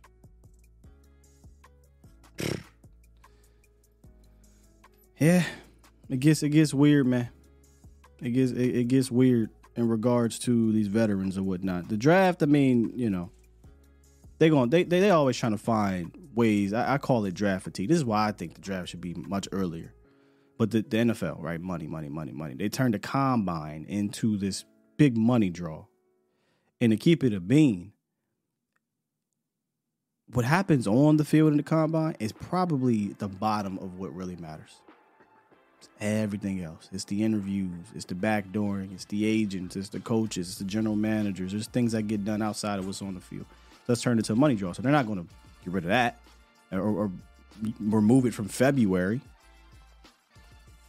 But I think the draft should be much earlier because you tend to do this. All right, now we got to find everything to nitpick at all these prospects, and then certain specific prospects, it gets nitpicked even more. But there are some prospects that are just undeniable. Be a damn fool. Cam Newton coming out. Vic coming out. You'd be a damn fool, right? Some teams, though, they ain't even on their board. Miss Jackie said politics.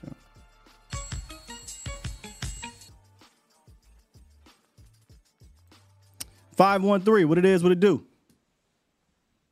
Hey, what's good, Sky? My name is Marcus out of Cincinnati. I usually call in at Law Nation, so it's my first time calling in for you. Ah, man, appreciate you calling in, man, out there in Cincy. Probably cold as hell up there right now. Yeah, man, it's like 30 degrees. It's really weird because like 6 days ago it was like 70. We get that bipolar Midwest weather out here.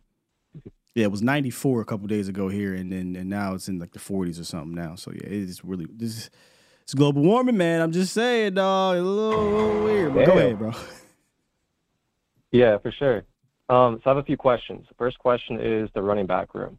So I was kind of thinking and just kind of going through scenarios in my mind, and I was thinking, so what do you think of go ahead and letting Pollard walk, and then we sign one of the free agent running backs, such as Henry, or even try to trade for a Mixon, or try to get an Eckler, and then go ahead and re-sign Rico Dowdle to be our second or third, and then go ahead and draft a rookie running back.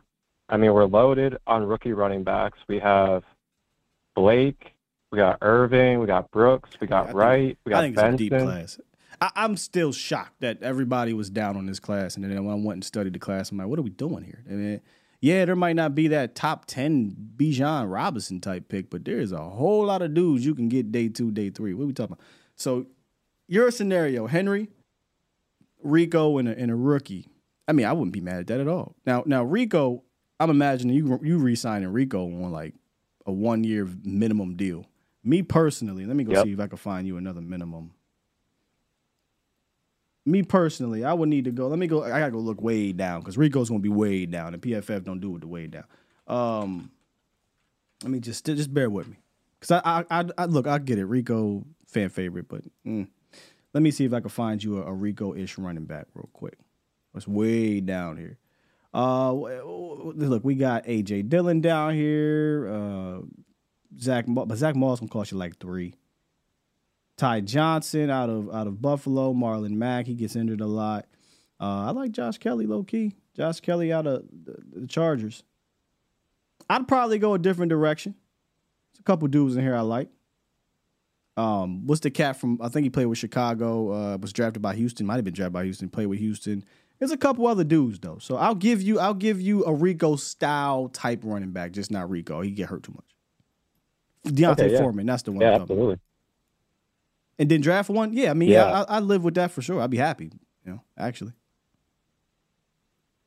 Now, if you ideally could pick any of the running backs in this draft, who would it be? Man, there's a lot I'm high on, man. A lot I like. I'm a huge fan of this Braylon Allen kid. Big kid, strong kid, but I would like to pair them. So I don't know if you heard the show earlier where I said I'd draft 2 running backs, one in the day 2, another one late day 3. The Florida State kid. Really like him, honestly. I feel like I could take him. I'd take him on day 2. Mm-hmm. For sure. 6'1", go about 220-ish. Great balance. Shouts out to Foots. We were talking about him the other day. I'm just saying, bro. Benson, Braylon Allen. I'm not as high on everybody as the right kid out of Tennessee. But again, me not being as high on somebody doesn't mean I wouldn't take them on the squad, because I think there's so many running backs here.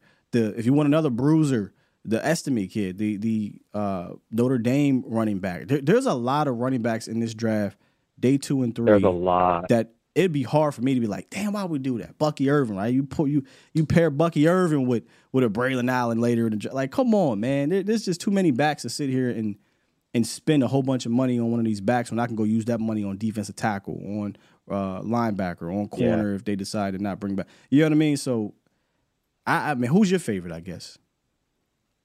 Great question. So, I definitely like Benson. Yeah, big fan of Benson, bro. And I got to say, I also really like... Would you take the chance? Would you take the chance on Brooks, the ACL? Brooks. I would actually have to look him up. Yeah, look him up. Jonathan Brooks. His consensus, not consensus. I should never say consensus, because you ask 10 people, you get 7 different answers. But prior to the injury, a lot of people will have Jonathan Brooks out of Texas as the top guy, but towards ACL. Reports are he'd be ready for camp, but explosive back. Honestly, I mean, I'm looking and he is ranked number 1 in the rankings. I would honestly, if he is available, I'll have to look at his highlights and his tape a little bit. I would say I would take the chance, just because we're not going to be leaning on him as our primary back, which would give him the space to be able to recover fully and integrate into the lineup. See, problem is you probably have to take him a little earlier. And you know what's crazy, though? Here's what's crazy. I don't think so. The Cowboys doctor did his surgery, Dr. Cooper. Oh, wow. And y'all know how the Cowboys love to take that 2nd-round pick and use it as an experimental pick or whatever, right? Risk pick, whatever you want to call it. We're going to roll the dice on this pick. Boy, he is screaming 2nd round written all over him to the Cowboys. Just is screaming it. Yeah. I wouldn't be mad at it. I really wouldn't be. I wouldn't be mad at that pick. I also I wouldn't. I don't think I'd be mad. I'd be concerned. Is he going to have the same ability less than a year removed from an ACL injury? So then I would say, okay, if you're going to take this kid, who are you complimenting him with? Because he can't be the guy you're leaning on. Not year 1. That would be mine. Yeah. So what is happening next? Are we going into round 6 and we're taking another back? We're taking the Frank Gore Jr., even though he's smaller, but who are we taking now? You know what I mean? In round 6. Or who did we sign? Mm-hmm. Did we sign A.J. Dillon or somebody? You know? Yeah. I was also looking at Ray Davis and Will Shipley as well. Not familiar with those 2 guys yet, so I would have to take a look at them. Yeah, Ray Davis out of Kentucky, and then Will Shipley is out of Clemson. They're around. Yeah, give me their profile. Ray Davis give me their is profile. 5'8", 220, and then Shipley is 5'11", 210. 5'8", 2. That's a rock. He rocked up. So Blake Corum. So you'd be a fan of Blake Corum then, because that's kind of Blake Corum's 5'8". It's the bowling ball. Yeah, 5'8", 205. I wouldn't be mad at him either if we got him on our team. Yeah. All right, man. I mean, we're just loaded on potential backs. I mean, I feel like we could really snag one or two if we really wanted to. I'm 100%. In closing, my next question to you is final question. What do we look at here with our wide receiver group? I mean, we have CD, we have potentially Cooks, and Cooks is kind of like, what do you mean potentially? I don't know, he's kind of inconsistent in this system. What do you mean? And then after that, it's kind of. You saying like Cooks is not going to be here? I'm not sure. Is he for sure coming back? Oh yeah, he's under contract. Okay, he has one more year. Yeah. So you got CD, you got Cooks. Cool. So we got CD, we got Cooks, but then after that, what do we really have? Well, you got Jalen Tolbert, Kavontae Turpin, and then Jonathan Brooks. Technically Gallup for now, but I'm moving on from Gallup. Yeah. So with that being said, it's just like I feel like we really need to try to get ourselves a solid number 3 because the options became limited throughout the season, I feel like. And Cooks really, he had some good games, but it was rather inconsistent for the most part, I feel like. I think he was very consistent in the second half. I think those first 4 to 6 games, they were trying to figure it out. But if you go look at his back half of the year, Cooks was arguably your second, he might be arguably your most clutch receiver. I'm not sure if you remember. But he was constantly just coming up with huge catches, starting with that Chargers game. So I'd be happy to obviously have Cooks back. Jalen Tolbert took a huge step. I'm very confident in Jalen Tolbert being a guy for you, be a part of the rotation. I like Jonathan Brooks, but I'm not about to count on Jonathan Brooks. You include Turpin more in this damn offense from a receiver. You've got enough weapons to get this thing done. Let's not do that. Do you want more? I always want more. You be greedy. You get more weapons. You get another guy, especially to build for the future. But if you told me we rolled out there with that, to me, it's not about the guys. It's about the how.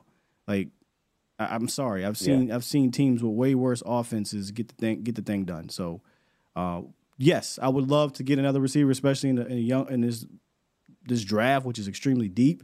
But I don't feel like you need to prioritize it over other positions if you get to that point. Free agency hasn't happened yet, so maybe you get to a point where you could be BPA and the receiver falls and it's your guy. But right now, you got way other more pressing needs than wide receiver.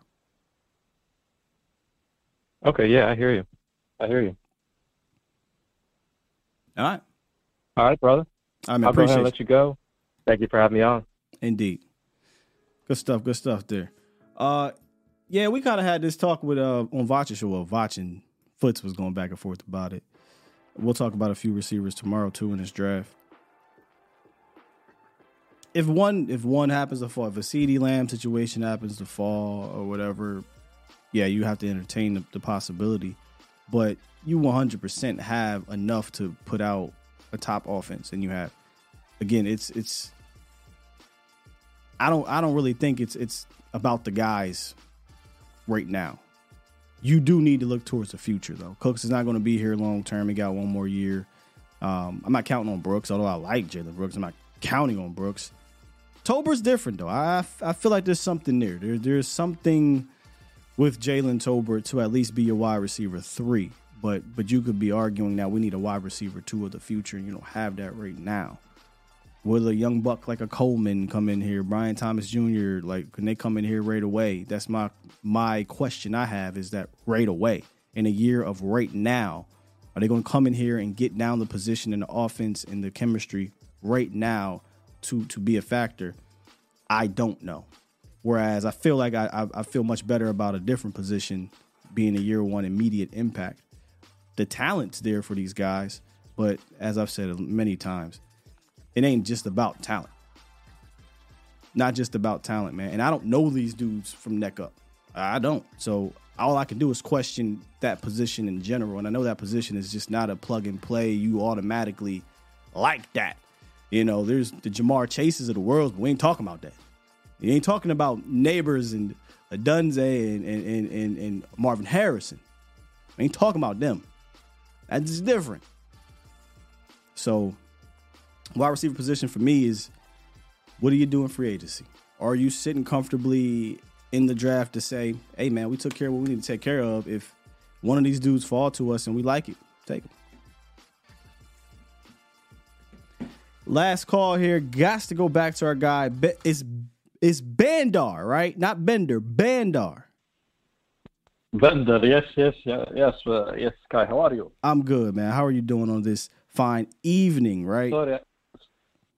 Yeah, it's evening, 7 p.m. now. 7:30, I think.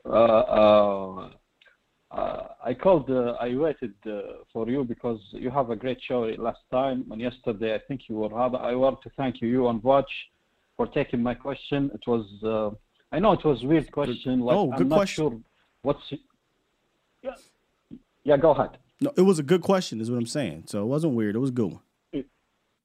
Yeah, because I think I wasn't honestly following you during the Connor Williams era, so I'm not sure. I wasn't sure about him. You weren't following. That's right. You're right. Yeah. But now I know better. So Connor, to me, it's maybe he's product of the scheme, like Watch said. But I like the way Watch thinking. He's taken under the undervalued Moneyball concept, which you get someone strong and has some traits, and you play him at center. I really like this concept because it's underutilized in the NFL, I think. Pull up your question real quick. I mean, if you don't mind, I want to pull up your question for the viewers. Maybe we can discuss it. 1 second, man. Let me pull you up over here.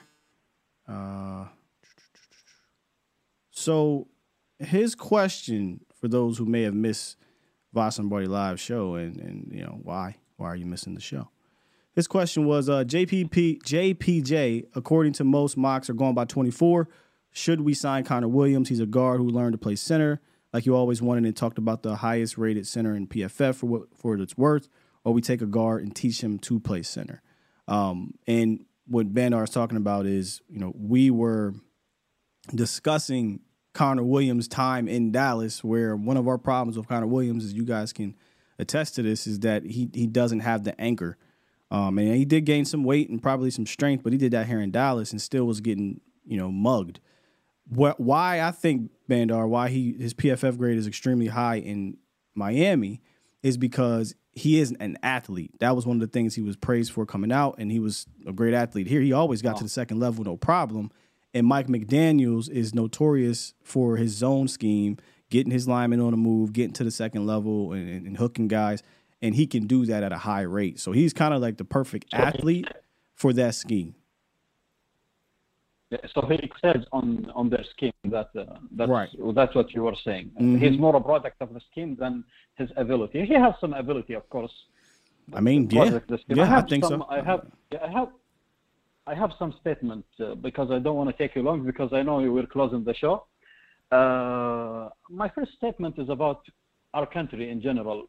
But people, your chat is very funny. I was dying laughing about the guys are very funny actually. Toxic Tom and the guys in the chat are very funny. But honestly, I think they think we are. I work in risk management and telecommunication. I'm middle class, mostly like America. I think they think the people who are richer, people in Qatar and Emirat, Dubai, you know, these are the people who have the high income. We have people with high income here, but mostly in Qatar and Emirat. But people think when think about that, people having tigers and falcons and stuff like. We have people like this here, but we are. Trust me, Sky. We are normal people. We watch Breaking Bad. We watch Chappelle Show. We are normal people, just like you. So basically, y'all not out here with pet lions and pet cheetahs. Is what you saying? Yeah. I have another because I don't want to take long. About the linebacker, about the hold on. Before you move on, Bandar, do you have a pet? Okay, go ahead. No. My brother have cats like this. But Does he it's have normal a pet, not regular over- cat, or does not he got over- a big cat? No, regular cat. Okay, because Regular cat, we yeah, see I'm the alive, same I videos you see, on these social medias, and do you have any And friends trust me, no, who yeah, normal people like us will have the same reaction. Don't worry. Oh, That's okay. the thing. All Why? right. Why? So Why? it's not like it's Yeah, not a why? normal occurrence over there. You walking down the street and your Yeah. neighbor is just chilling with a a cheetah, a leopard or something like that. Yeah. That doesn't happen. Okay. Let me give you an example. Do you think people in Saudi Arabia think you know the movie Hangover when Mike Tyson had the tiger? You think people in Saudi Arabia think people in America like that? Of course not. It's not sensical. But hey, them Either way, let's them rich go back. people over here got them tigers though, dog. Like that's the thing. You know what I'm saying?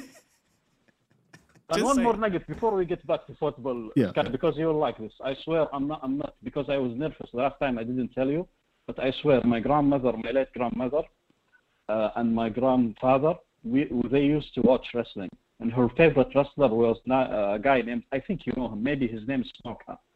He used to fight barefoot, Snuka, and the guy with the snake. Jimmy I'm not Fly wrestling Snuka. fan, but I don't. And Jake the Snake Yeah, Roberts.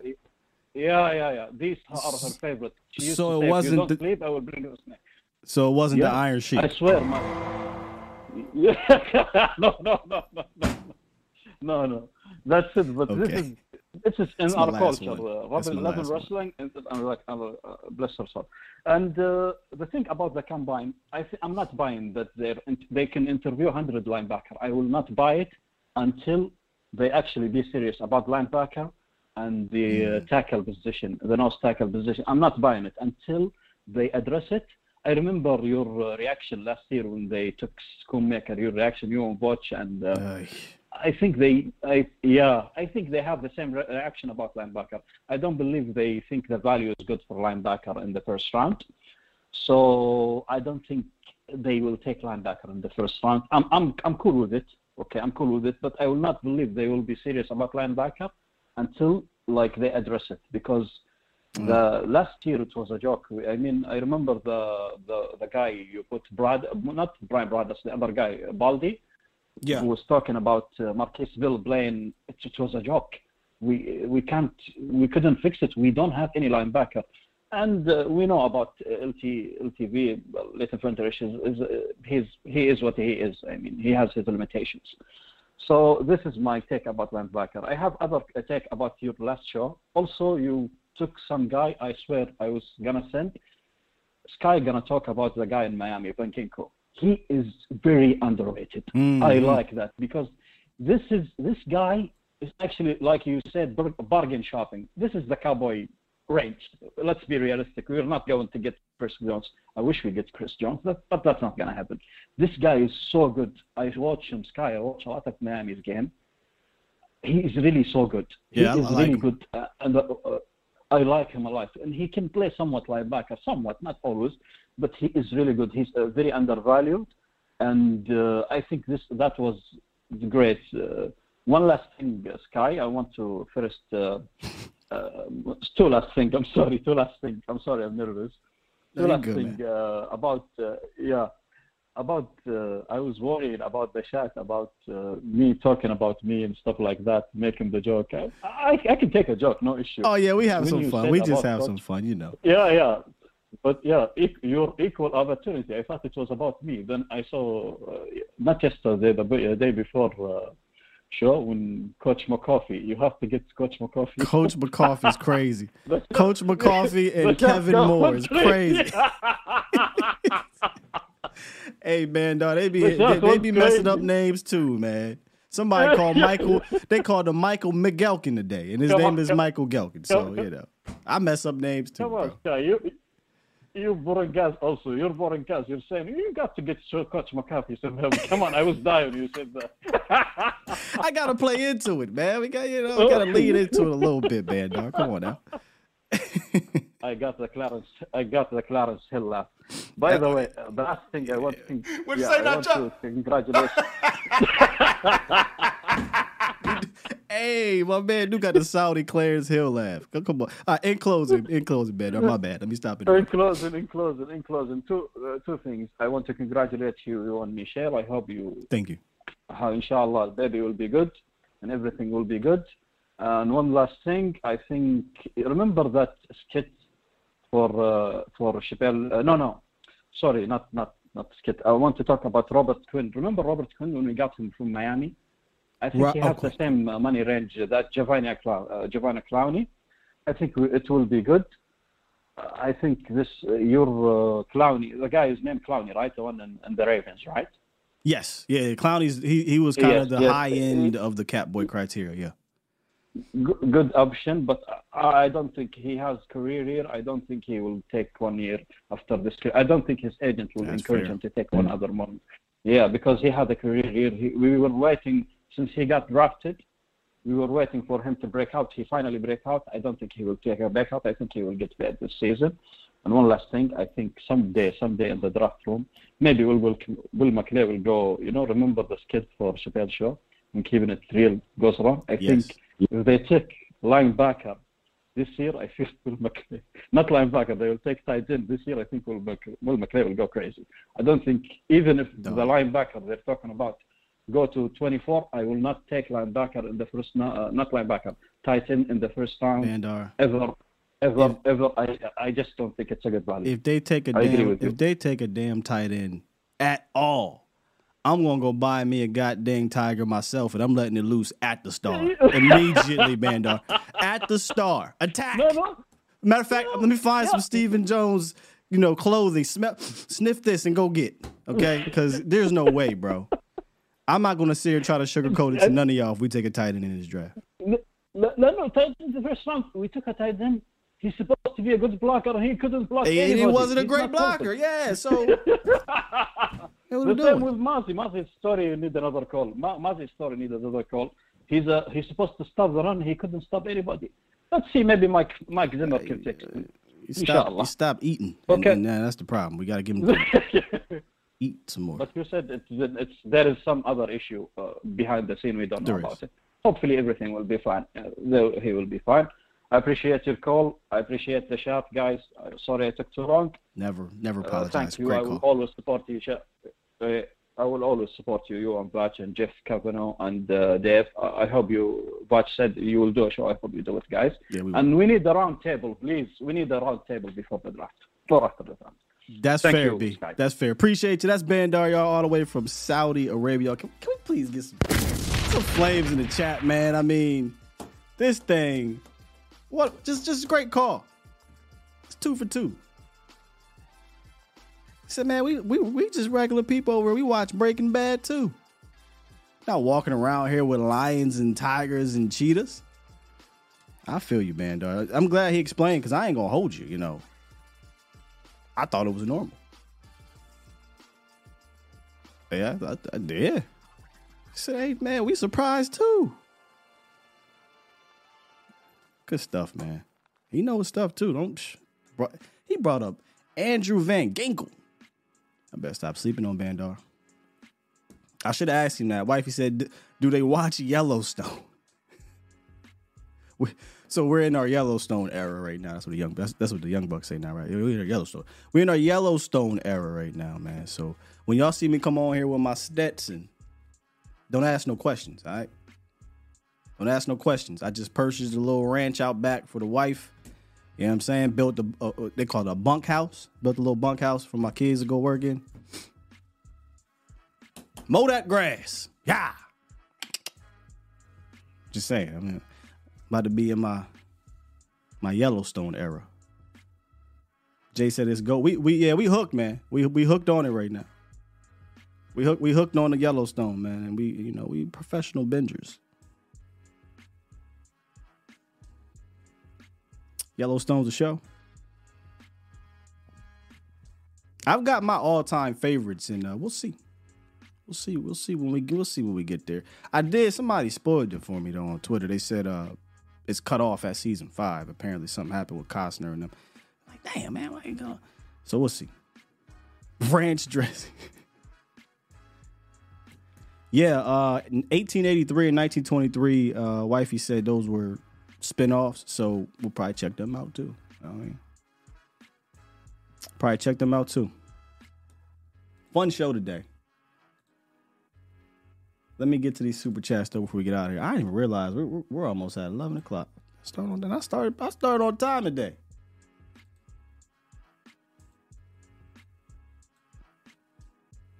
All right, we had 29, last day of Black History Month. Super chat. And I already read Dro, but I'll get back to it in a second. Knight 405 dropped 2 and said, wide receiver better be able to block like Hines Ward. You know, that is fair. That is fair, Knight. One thing about this group, when you go watch, you could argue, you know, Cooks ain't, that's not, come on, man. Cooks like 5'10", and then Hines Ward was short too, but that ain't Cooks' forte. CeeDee Lamb, fantastic receiver, but I wouldn't go out on a limb and say this is a guy that's down in, down out, getting busy in the blocking department. Tolbert gives you the effort, for sure. I don't ever question his effort. Gallup kind of ended up being your blocking type guy. But yeah, I don't know that I would say this group has that Juwan Jennings, Brandon Ayuk, y'all going to block, because it is so essential. And a lot of the times, and I think I might have said this before on one of our Tape Tuesdays, a lot of the times these big runs that are sprung are because of your wide receivers blocking downfield. I want to say in the preseason, Simi Fehoko. Now, if Simi had stayed here, Simi would have been, I think, one of your better ones. He's a big body. Simi Fehoko we sprung somebody on a long run in preseason. That's a good point, though. I don't think we got blocking wide receivers like that. Anquan Boldin's a good one. Mark said he's not a Costner fan. Let me say something about this, because my wife doesn't really know Kevin Costner like that. So as I'm watching this show, I'm always like, I'm just surprised at this role for him. You know, I've seen a handful of movies from Kevin Costner, a good bit, right? This one just seems just different. He's like the anti-hero / villain, and just the way he plays it, it's like Kevin Costner. But I'm like, this ain't Bodyguard, Rookie. You know, this ain't The Draft, right? This ain't that. It's interesting to get used to. Is all. Interesting to get used to. Tricks just dropped 2. Super chat. Said Drew McIntyre is winning Hater of the Year. He's killing it on social media, by the way. Killing it. Good stuff today, man. That's right. Last year, Toxic said the Cowboys schedule release thing was kind of Yellowstone themed, I think, if I'm not mistaken. So yeah, you're right. But see, I wasn't watching at the time. I kept hearing about it, but I wasn't watching. Now we watching, so I'll keep y'all up to date on it. With that said, man, make sure if you enjoyed today's show, on the way out, you do hit the like button. It is our, as Voch would say, virtual currency. Appreciate the actual currency sent via here, and if any were sent via PayPal or Cash App, thank you very much. I appreciate that. Mo will be on later tonight for his final show of the week, and then I'm back tomorrow. Me and Foots, if everything goes well, which it should, we're going to be discussing, I think the linebackers work out today and defensive tackles. We'll be discussing a particular linebacker with Foots, and then we're going to talk about a few other positions that he has his eye on. Players, actually, specific players he has his eye on down here at Combine. The Combine is officially really underway today. Let me get it for y'all. Let me not just tell y'all a bunch of stuff here, but I do know the offensive line is Sunday. Hold up. So we got defensive linemen, linebackers today, DBs, tight ends tomorrow, quarterbacks, wide receivers, running back Saturday, offensive linemen Sunday. So when we come back on Monday, we'll be talking about Combine standouts probably. All right. With that said, appreciate y'all. Fantastic calls today. Good stuff in the chat. Y'all are truly the best, man. Rocking every morning during this period. Can't thank y'all enough. Push the goddamn button. Push the goddamn button. I got you.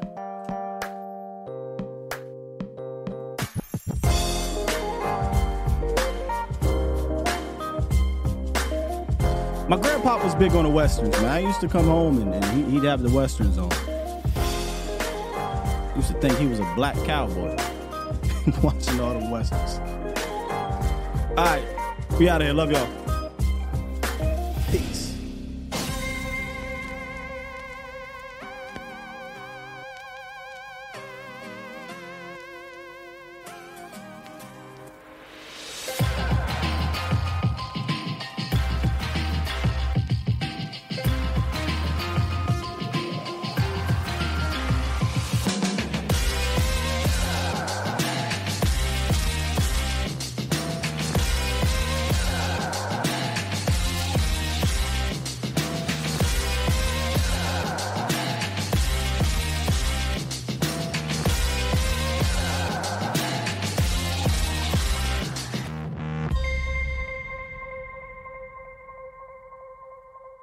Bomb Squad!